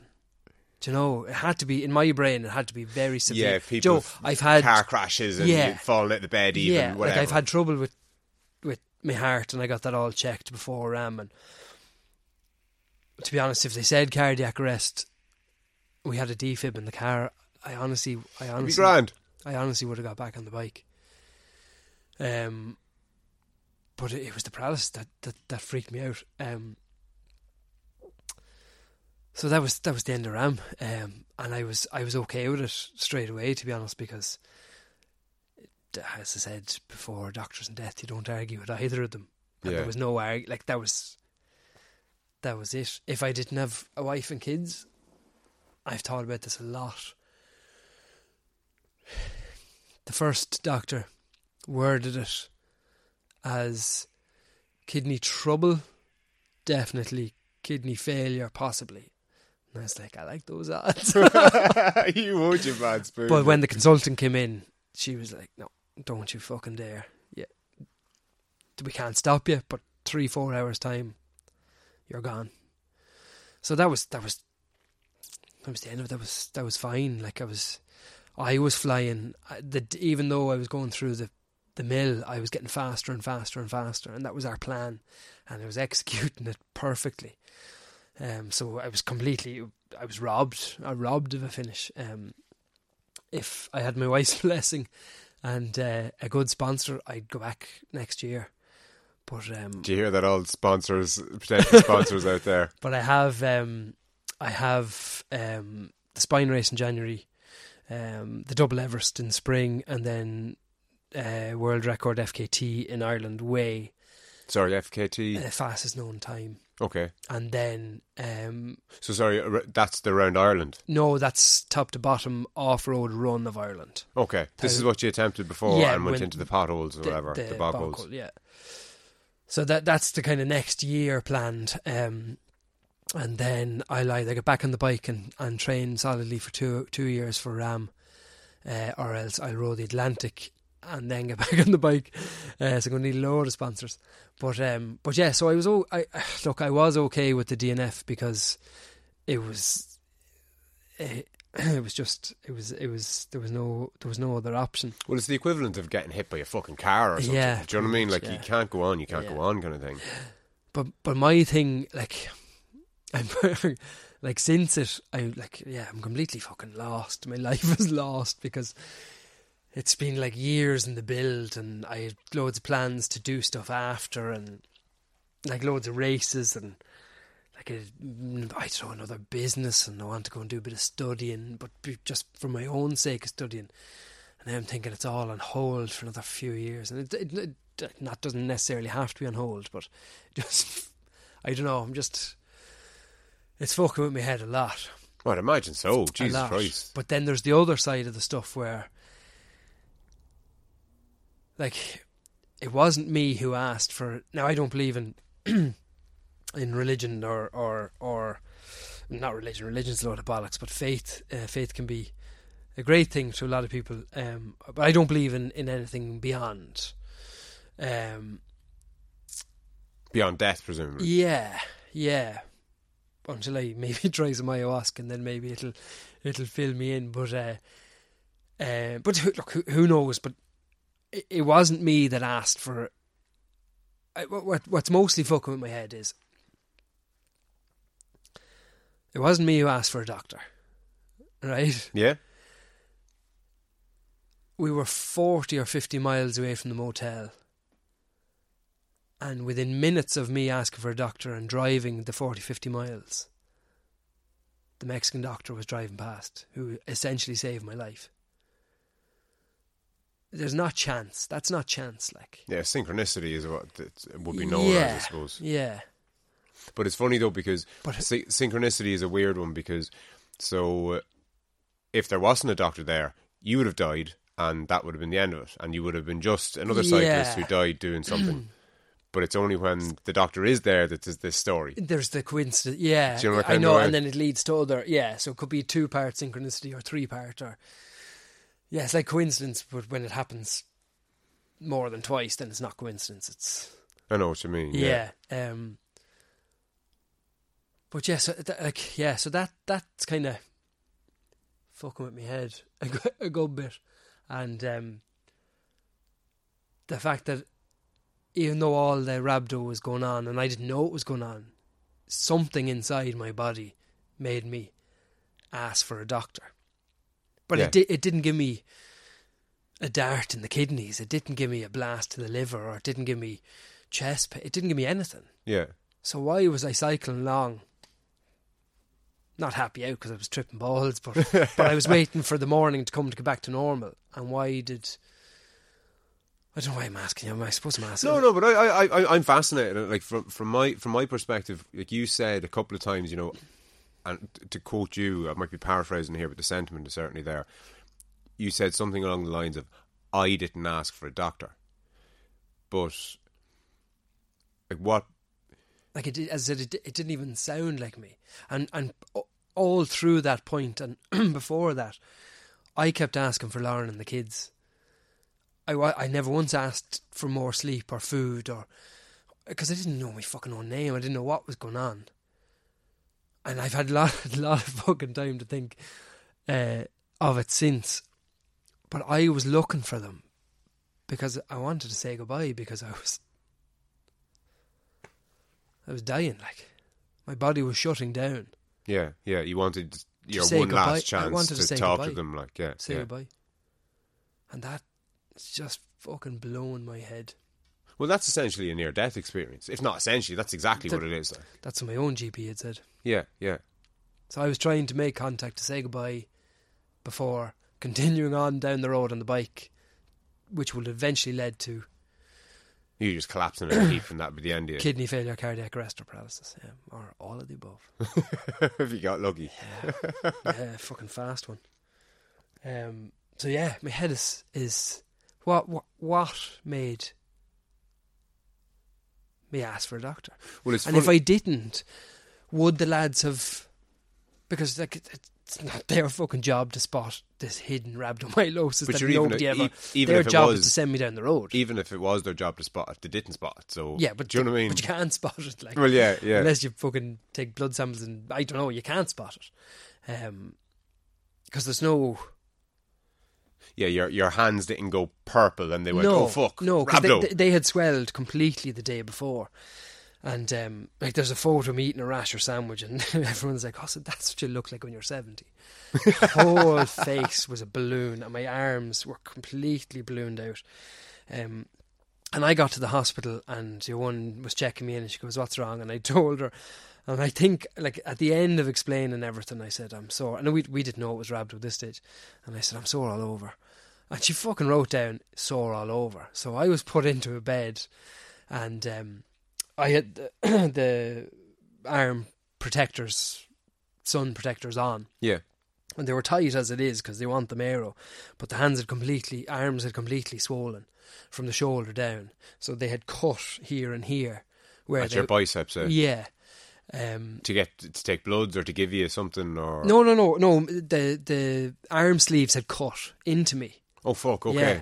So when I lay down, the nurse came in and she saw the chart saying "sore all over," and then she thought I was trying to scam meds off her. Oh, for fuck's sake! And Americans don't understand. Like, none of them knew I wasn't American. Because not one of them, like when we stopped in Kansas in the where the motel was later on. They were like, "Oh, where did you start from?" And I said, "California." They're like, "Oh, you're from California?" I was like, "No, the fucking three of us are fucking Irish. Look at us." But they don't understand accents because they don't leave their town. They certainly don't leave their fucking state. Yeah, you're just from somewhere else in America. Yeah. So you wanted to know, oh, here's an Irish lad and he's wearing cycling clothing. I actually wasn't wearing cycling because they'd cut all my gear off me. Yeah. So and then I was like, "Oh no, I'm cycling." I was cycling across America, and I knew very well she didn't fucking believe me. And then she pulled up my t-shirt and saw these cuts. It was like a tourniquet. Oh yes. So she was having none of it really, and she was being nasty, like. And then the registrar came in then, and she was like, "Would you like some painkillers?" And I was like, "No, I'm fine. I don't take anything." And she was like, and I said, "No, I honestly don't take stuff." And she was like, "It's just fucking over there." She goes, "It's just regular over the counter Tylenol." And I was like, "Kind of like paracetamol." And she was, "Yeah." I said, "Oh yeah, please, yeah, I'm in fucking bits." And then the nurse was like, "Oh, okay, he's not trying to fucking scam meds." Yes. Unless he's playing the long game. And then she was lovely. It turned out she had a grandson called Graham as well, or Graham. And she was lovely. But yeah, it was just a bit too close for comfort. And what changes has it made? Because presumably you're all up in your head about this ever since. Just fried. Nothing and everything. Yeah. But nothing like people say, like, "Oh, I nearly drowned and I'm going to go work with fucking orphans." And like nothing's changing that wise. I thought I'd be a lot more frightened or aware of how easy it can go. But then people are saying, but it can't go as easy as, because you were doing the world's toughest race. Like you brought this on yourself. Like you're hiring your percentages of death by doing RAM as opposed to fucking being a librarian. Like, but although those paper cuts do add up. But has it changed anything? No, not until I figure out. Would you see it? But I'm never going to figure it out. What do you see with a lot of people? Because there's a lot of kind of similarities between what you've gone through and a psychedelic experience. So, because near-death experiences are very like psychedelic experiences, but with I've never had a near-death experience, but I've had a handful of psychedelic ones. And a big part of having a psychedelic experience, it's one thing having it, but the work kind of starts after the dust has settled, and the terminology in that kind of world is integration. The idea being that you have to kind of come to terms with it, and you can get help with that, so you can speak to somebody who's been down that road. But ultimately, like if you're looking for if you're looking for answers from somebody else, like, kind of good luck with that one. Well, because they're their off the lead. I was told I'd have answers. It's fucked up my head. Has it changed anything?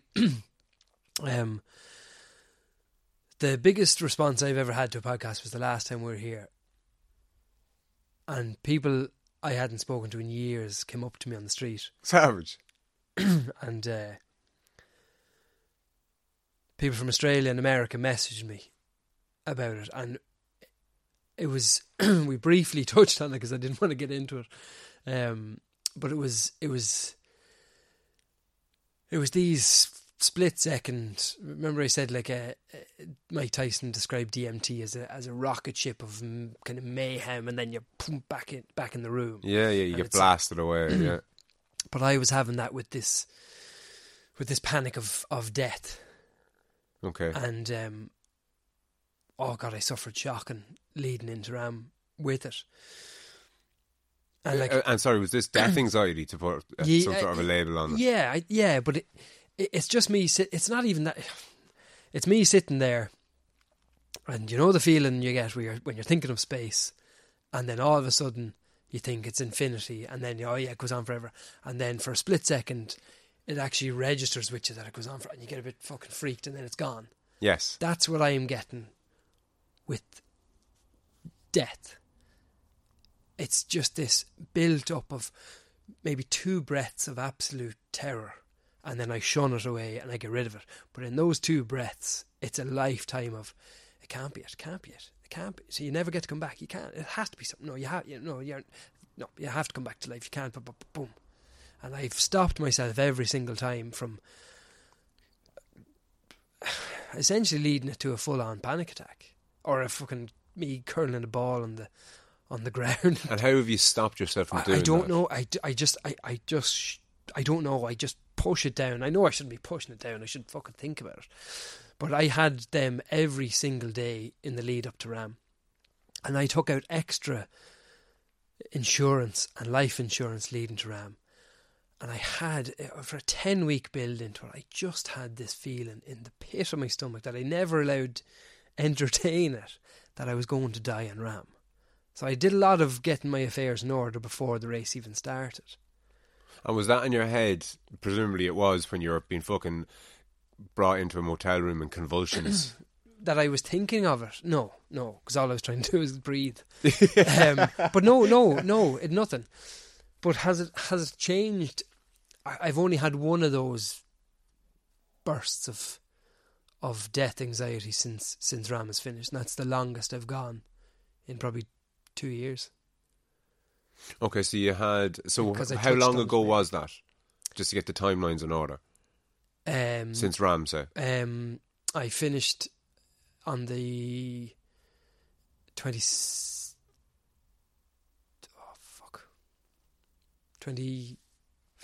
of June. Of June, so July... Sure, it's only fucking August. Yeah, This was only fucking 6 weeks ago thereabouts. Yeah. Okay, and you've had one of these moments since then. Yeah. Was that, the day you came home No, or no, yesterday? it was or... only last week. Okay. Yeah. So And you like had a it- 5-week kind of break. Yeah. So previous to you starting Ram, how regular were these kind of, call them semi-panic attacks or... Once a fortnight. Okay. Yeah. And at any particular time of the day or Usually during when the I'm week? on my own with thoughts. Okay. And how are you... So presumably you don't have a lot of time by yourself No. outside of, fucking cycling or doing Yeah, something, no. or you're always busy. Yeah.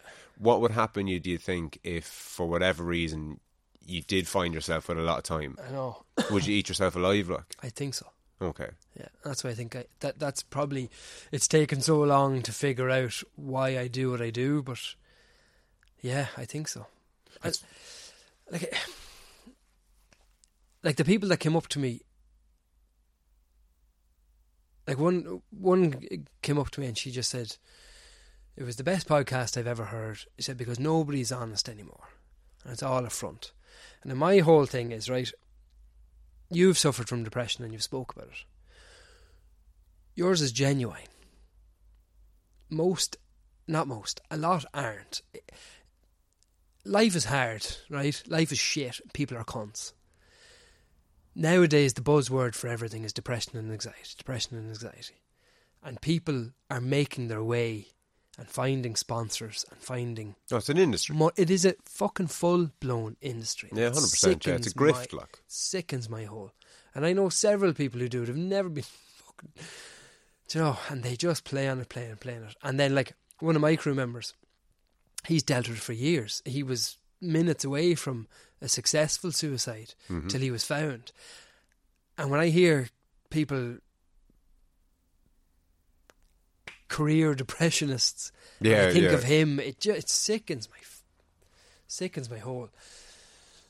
And I've often thought I haven't full-time sponsors, because nobody in the world is doing what I'm doing by bike and run. They either do one or the other, and they definitely merit some sort of help. And within 2 years, 3 years, I'll have, like, completely. But I've no sob story.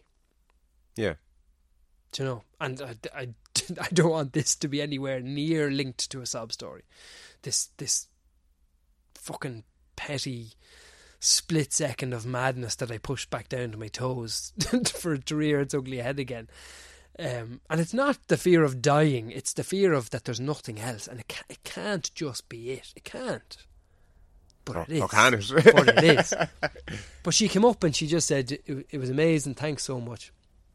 And then another I'm fucking going to say, I probably won't want me to, but Gary Morell, that was in our year in school, we were best of friends in primary school in first year. And he got in touch, hadn't spoken to him in years since he moved to Australia. And 2.5 years ago, he was given 2 years to live. And on the anniversary of his supposed death, he did an Ironman. Savage. In Australia. And I posted out a few bits to him, runners and clothes and stuff. But I posted out my Race Around Ireland finisher's jersey. And it actually still had blood, sweat and tears on it. And I sent it to him and I wrote him a handwritten letter. And his wife got in touch with me then. And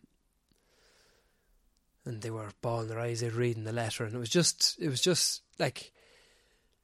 Because he was calling me a hero, and he's on about this and you're a legend. And like, what I'm doing is fucking nothing compared to what he's waking up every single day trying to stay alive for his wife and kids. Yeah. Every day. Yeah. He's still getting treatment. Now he's hammering it. He's doing so well, and he's down to a tiny dot on his lung. He's just phenomenal. Like, and I thought of him probably genuinely every 3 to 4 hours on RAM. Because the fella who took off before me on RAM, they're a minute apart, and they give the crowd a quick synopsis of who you are and what you did. The fella before me, he beaten cancer for the second time, only like 2 or 3 years previous, and your man said, "This will be nothing to you. This is just a bike race." And my shoulders just went, class, right, let's go. Let's go. I have nothing to worry about. But yes, the last podcast is when we touched on all that and had such a massive fucking... And then Gary was sharing it with everyone in Australia. He sent it to a friend in Canada, I think, who sent it to a fella in America, and they were all fucking messaging me out of the blue, and all I did was touch on... But because Gary was... What he had said was it was great to hear somebody talk about it, because I'm dealing with it every day. And then I felt like a complete fraud, because... Yeah, who are you to be the one talking about it? What am I fucking worried about? Yeah. Hence why we never spoke of it again, really. But yeah, so that's just my little thing. Has RAM changed me? Has it helped me? Has it... No, because it's not finished. I have to go back. I'm going back. If I crossed the line and then they said, Joe, you were 2 more hours and you were dead, yeah, maybe not either. No, I don't know. But has it changed me? No, because I have to go back. It's all I can think of. It's all I can think of. Nothing can get out of my head bar the crack we had. And here's the fucking thing. The crack we had, I said to myself 3 days into it, you haven't enjoyed a single minute of this fucking hellhole. And then 2 days after the finish, we were in fucking Nashville drinking beers. Well, I was hugging a Heineken for fucking 4 hours. And it was... Oh, it was the best trip of our lives, lads, wasn't it? Oh, yeah, it was unreal. Do you remember this? No, it was fucking hell. It was hell. But you'd never go back. Same with childbirth. You'd never do it again. They release a hormone inside to make you forget the pain. And yeah, they must do. Because no one... I've said that to herself. Oh, no, that is actual fact. I'd well believe it. Something into you to make you forget the bad bits, and then... sure, if you didn't, there'd be a population crisis that you wouldn't have a second kid. Like. It accentuates the fuzzy cuddly bits. Yeah, so just have to go back. And will it come back? I don't know. I don't know. Will I have rhabdo again? I don't think so. Are there markers for it that you can be kind of a little bit more aware of it? Is rhabdo, every second cyclist gets a bit of rhabdo every so often? No, and I'll be honest, I never even heard of it. And you're in that loop, obviously. Yeah, and when Race Across America Facebook page announced my DNF from rhabdo, I read the comments underneath it, and it freaked me out. There was people who died from it, people who got it 6 years ago and never rode a bike again, people who got it who can't fucking walk, just mad stuff. Mad, like, it absolutely freaked me out. But I asked my doctor, she was like, no, it's not to say it's ever going to come back, it's not to say it's not going to come back. I told her about the spine in January. She was like, no, look, she said all you have to worry about that is hypothermia. So she didn't say, no, definitely don't do it. But then it was Dave said it to me. He goes, the only thing I'm worried about the spine is it's self-supported. And what if it did happen and you're 40 miles, 50 miles from the nearest checkpoint on foot in snow? By yourself. Yeah. You ain't making that one. But then I have a tracker, and if the tracker doesn't move after a while and you haven't... Didn't know what's... something's up. So it'll be alright. It'll be grand. What's the worst thing that could happen? So there you go. That's it. Raised a few quid for the Alzheimer's Centre in Navan, as we always do.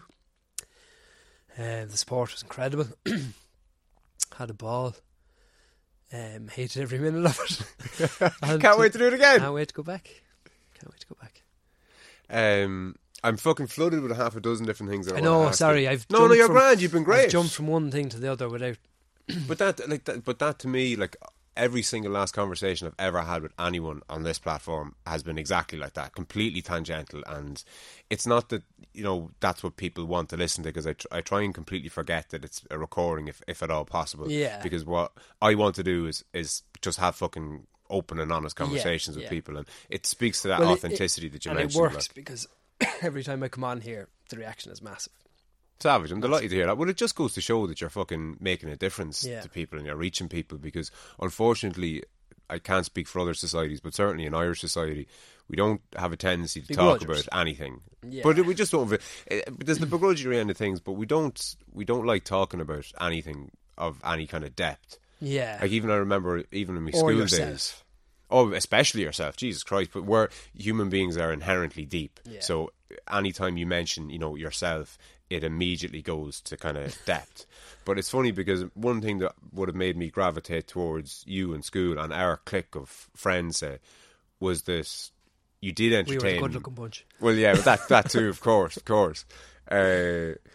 But yous had an ear for the type of things that I would have talked about, which would have been internalized stuff and kind of more deep and meaningful stuff. Kind of sounds a bit shitty, but you know where I'm coming from. We were never afraid, to be honest. I think that was probably key about it. Yeah. And we probably weren't We were hilarious and funny beyond our years. true, and ridiculously good looking. Yeah. But no, I think just that's rip the piss out of each other all the time. But yeah. because, and it's a lot of the fucking past guests and friends of the show that I've had on. I've known those people a very long time, and like I mightn't see you for a fucking 2 years, Yeah. and then you're immediately back into the we hang around every day kind of crack. Yeah, Like, yeah. I mean, the last time that we spoke, was it the last time you were on? I bumped into you at that kind of talk before you went to Ram over in Trimcastle. yeah. But I mean, that was fleeting at best. Yeah, And yeah. before then, it probably was Yeah. here. We should do this more often. Yeah. Yeah, we're friends over 25 years. But like, I hadn't seen Mulvey in an age. And he came into the shop the other day, and like, I've known Kevin since we were 6 or 7. Yeah. Fucking best mates again straight away. Like, and you don't have to try. Do you know? It's just. But Comes that's natural, yeah. But that's why, like, I was delighted to come on here, because I've been asked by a couple of others to come on and give the exclusive. Yeah, but Right and proper. But I've had loads of people then saying, "When are you going on the podcast? I want to hear it all." Yeah. But yeah, you get the worst out of me. Yeah, the fucking best. One thing I want to fucking touch on before we wrap up is, you said earlier that I didn't ask for the doctor. Yeah. And there's something I think really interesting there, because there's 101 ways that you can kind of look at your own self, but we have a tendency, I think, to think that we are this one thing, but in many ways we're like a collection of sub-personalities, and I think that's what the Greek gods might have been. So everybody's kind of semi-familiar with the idea of being possessed, let's say, by either anger or rage or love. Or so when you hold the trope, I suppose, is you hold your newborn in your arms and you're just fucking, all you can feel is fucking love. Or you find out your girlfriend's cheating on you and all you can fucking feel is rage. And like, you're not consumed by rage sitting there here in front of me, and you're not consumed by love sitting here in front of me, but that rage and that love and all the other sub-personalities is in you. Do you know, kind of, as you're sitting now, it doesn't come from anywhere. So we're kind of a concoction of all sorts of different things. So I wonder, was it one of those guys that fucking asked for the doctor? Like, if I had done mushrooms or acid or ayahuasca or something, one of the psychedelics, and I had psychedelics, and I had touched into all that previous, do you think that voice would have been louder or come sooner? Do you think because I never did anything, that whatever it was that asked for the doctor was buried so far into me? that makes any sense. It's hard to know because, again, it's not about what you've done or how much of it you've done or when you did it. It's all about the integration, because I know lads who've taken way more psychedelics than who've already taken way more psychedelics than I've taken and will ever take. But I don't think they've done the work post taking the substance. Yeah. So they've had this mad They experience. do it for the crack as opposed to... Kinda, yeah. as yeah. opposed to a change. Exactly, yeah. So I would take my psychedelic taking extremely seriously. Yeah. See, I was getting those hallucinations, but they when I saw the dead folk, like, it just started turning nasty. So I wanted to get away from that. While on Race Around Ireland, it was all the fun stuff. But when I finished, I don't know what did I speak? Did I ever speak of the pygmy hippo? I don't think so, because when you said it didn't ring a bell. I'm not saying you didn't, but yeah, give us the fucking... I don't know if I did. Give us the gist of it anyway. I was always keeping that that was for me, but it was too late now. So yeah, I finished Race Around Ireland. Sorry, I was 15k from the finish in Kilcock. Went into Circle K in Kilcock. Went to the toilet, and at that stage, like, you're sitting down for regardless of what you need to do in the toilet. There's no standing. You can't stand up straight. So you just piss all over yourself. But I sat down and I just looked at the tiles, and this... I'm going to get all my English wrong here, but this small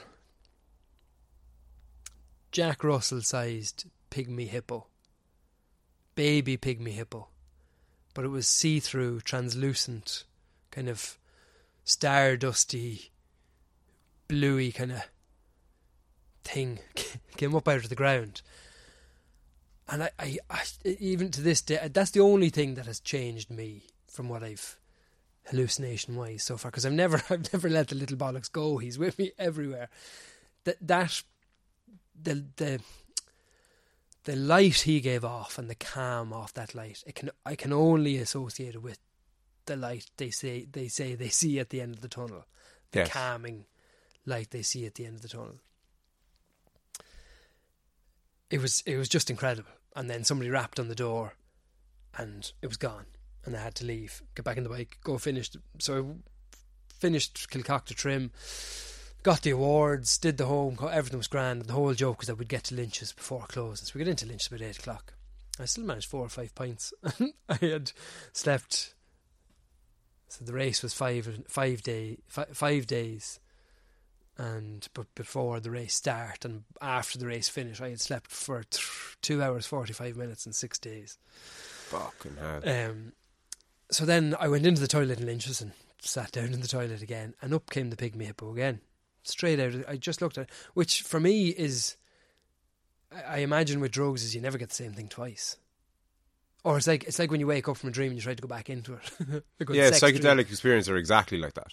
You can go back into it. No. When you wake up from the dream, you typically can't fall back asleep and go back into it. Like, but this time it came up out of the ground. And sorry, when you say pygmy hippo, do you mean like a micro hippo? Have you ever seen a pygmy hippo? It's the actual animal is a pygmy hippo. Okay, like a pygmy goat. No, I've never heard of it. There was one in Edinburgh Zoo when myself and Gary lived there, and it was just the fucking coolest thing. So I don't know if that's why he popped into my head. Okay. He's the thumbnail for this episode, by the way. But then a friend of mine in Australia, she sent me a thing after I told her about it, and it was your spirit animal, and it was, I don't know if it was a hippo or a pygmy hippo, but it essentially listed off everything I had done in those 5 days to make it to the finish line, like strength, diversity, all that bollocks. But when I read it, I was like, oh yeah, I did. Fuck, and every single one of them was linked to a fucking pygmy hippo spirit animal. So maybe he's just my spirit animal. I don't know. But in Lynch's pub, he came up out of the ground, and this time it was pregnant and had a tiny, tiny pygmy hippo inside it, and the pulse was the most soothing thing, and the light, it just I still remember it. Just fucking, people think you do loads of drugs. I don't. I didn't do any. But they can go do Race Around Ireland and have their own. But the light is the most calming thing I've ever experienced in my life, and the pulse of it is one of the most soothing things I've ever experienced in my life. So I leaned down. When I tipped on it. I leaned down and I ran my finger through the body of the pygmy hippo around the womb, and following my finger was like this kind of shooting star. You get trailed. A trail following behind. And then somebody came in or somebody knocked or whatever again, and boom, it was gone. And then I went in, I sat down in Lynch's, and I told Lauren and her friend Ciara about the reoccurrence of the pygmy hippo. And Ciara says, and can you see it now? And I remember I looked at the table, and this is in the middle of Lynch's pub, it's fucking packed. Fucking racing was on the TV, everything's wedged. And I looked at this little, and up it came, up out of the, but it disappeared in a second because it was too noisy. I was snapped out of it. Yes. Yeah, I've never forgot him. And has he made an appearance since? No, and the the whole joke was, I can't wait to get 5-6 days into this. I just want to meet see the that pygmy little hippo. fucker again. Yeah.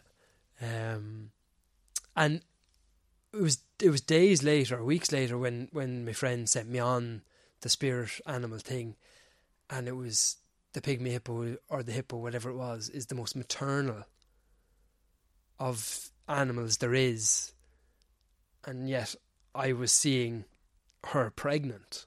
Yes. And it was linked to maternal. Like, it's fucked up. Absolutely fucked up. But it's mad, again, in the psychedelic kind of end of things, when you try and... Makes sense. No, but even when you try and kind of remember it, or even when... So, like, oh, it's hard.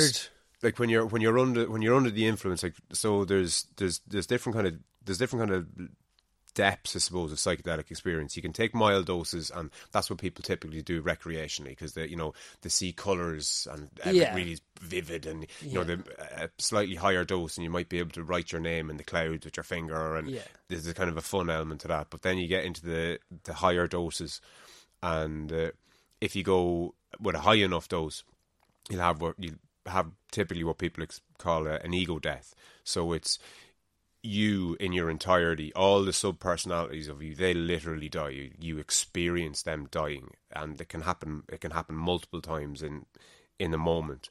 And then Graham Mackin and everything that was ever associated with Graham Mackin, or your human form, for want of a better term, that just literally dissolves to dust, and you're just left in this kind of, I don't know, a fucking sea or a space or a void of, I don't know, pure energy. See, this is the thing. It is very, very much so. It is. But do you remember all of that as vividly as I can remember those black people's faces? Because if those black people walk past me in the morning, you'd recognise them. I'd fucking recognise them. I know what you mean. And then Dave fucking sent me, and I was just trying to get my head around all this, like 2 days after it happened, and Dave was like, "Did you ever check? Like, was there an old carnival or fun fair nearby?" I was like, "Dave, leave it, please, leave it. I'm not even getting into that." And then he fucking looked, and the Kansas State Fair wasn't too far from it at all. And don't tell me there was a year when a carriage derailed and a heap of people was killed. I couldn't find that much, but there was a fire one year, and there was several accidents on others. Now I only had a quick look because I did start to freak out a little bit. Like, I looked at maybe the first 4 things on Google, not even the pages, just the first 4 searches, and one of them, that it was one of the biggest fairs in the country, and they came from over 400 miles away because blacks were allowed to it. Fuck. So it was a real black person's event. Yes. They used to walk or horseback up to 400 miles to see this state fair. Fuck. And they were old. It was an old cart, and they were in old clothes. Yeah, it wasn't the Hulk from fucking Universal Studios or whatever. It was where vibrant colours was something worth travelling to. Yes. And do you remember what they were wearing? Like, were they wearing kind of olden time? Old cotton, tweedy kind of... Okay. Yeah, like 12 Years a Slave type clothing, yeah. Okay, fuck. Yeah. I'd remember his jumper if I saw it. Yeah, yeah. But it's funny because you asked me, like, would I remember parts of my own experiences that vividly? And there was never anything really that concrete. There's certainly things that I remember very, very clearly, but they weren't, faces or clothing or anything that kind of specific. There are sounds or feelings that you had towards stuff. Yeah, it's a weird one now, and it'd take me. I'd spend the next 45 minutes trying to explain it, and I wouldn't fucking kind of get anywhere. But I know in my own head what I saw and what I experienced. But the thing about the pygmy hippo and you trying to kind of remember it and bring it back. One thing with a psychedelic experience, again, kind of typically, when you try and when you experience something and you're like, oh, that was amazing, and you try and you reach for it and you try and kind of get it again. Yeah. It's like, you're trying to get a coin at the end down the couch. Yeah. The more you reach for it, the further it goes. Like, and psychedelic experiences and dreams, there's a lot of crossover there as well. And we touched on it a minute ago. By you kind of wake up and you're like, oh no, come back. Yeah. But near death experiences, I've never had one. But again, there's a lot of kind of parallels between the two. Between psychedelic experiences and religious experiences, it's all the same soup of stuff. Like. Yeah. But a big part of what unites them all is this idea that the mind goes offline. The thinking part of you, the articulate part of you, the part of you that understands language, that kind of goes offline, and you're into a realm of the best word that I've tried to use is soul. Now it's a very kind of loaded term. Yeah. No, I get you. But yeah, you're again parsing that. I get that soul is a very loaded word. Well, I'm not linking soul to heaven or earth or God. No. Yeah, no, so and nor am I. Soul is internal. Well, it's so soulful things. So music will be soulful. Yeah. Like I can play you a particular chord and it will reliably make you feel a certain way. Yeah. Other ones then is laughter. Like you don't laugh in English. Yeah. Do you know what I mean? Like even that little, the shrug of the shoulders and the showing of the teeth and all that. Body language is another thing. Like if I'm looking on the ground and I won't make eye contact with you and I'm shuffling around and I'm all fidgety, like you don't need to have a degree in body language to know that I'm not having the best day in the world. But and instinct is another thing. So all these things are more soulful. They're not associated with thinking.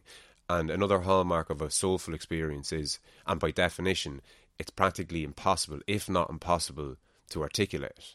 So anything that you struggle to describe is usually a soulful experience. So, you love your kids.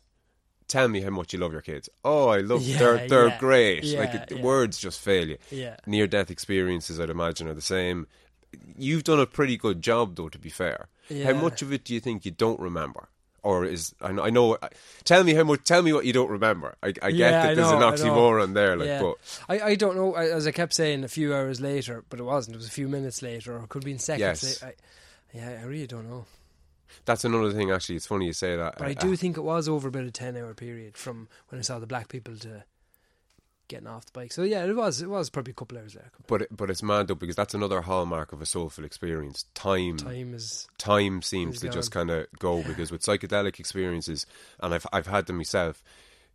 I'm under. Let's say you've been completely immersed in the psychedelic, and you kind of come to, and I remember one time going, fuck, I kind of woke up again and I was like, fuck, herself and the kids will be home, because I'd blocked off the day and I had told her about it and it was all arranged. And I checked my timer that I set after I'd taken them. It was 25 minutes later. Right. And as far as I was concerned, 15 hours had passed. And again, that's very kind of typical. Yeah. I just don't figure, I just can't fathom how I can have the same type of things by not sleeping as somebody can. Well, we know that dimethyltryptamine, which is the active compound in ayahuasca, it's produced by the brain. Right. So I know, but because people have asked this for years, my thinking, and I ain't no fancy big city psychologist, but my thinking, just from experience in it, is I need sleep. I'm going to fall asleep. If I fall asleep, I crash and I damage myself, or kill myself, or hurt myself, whatever. Yes, or veer it in front of a car, or fucking something.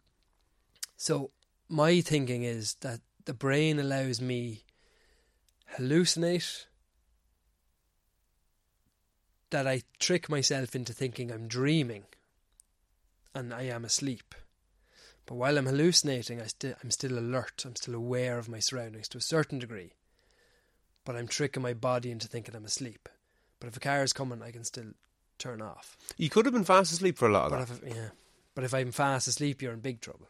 Yeah, but were you sleep cycling? Yeah. But I mean, like, when you fall asleep, that's when I'd go straight into the other side, into the oncoming traffic. Yeah, but and I'd pick myself back up. People do, and I used to do it quite a bit as a kid, just sleepwalk.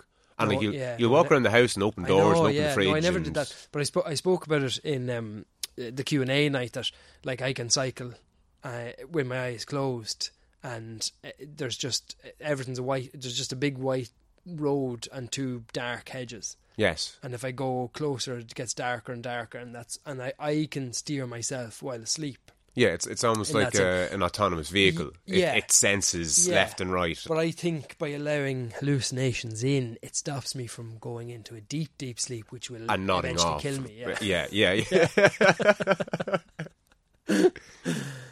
But that's just my thinking. Yeah. Fascinating stuff, brother. I can't wait to get you on again, and we won't leave it as long the next time, I hope. Yeah. The spine race is in January. January's fucking miles away. That should give me a good chance of killing me. For people who want to check you out, where are they going to find your stuff? Chasing Breaking, Graham Mackin on the socials. The socials. Yeah.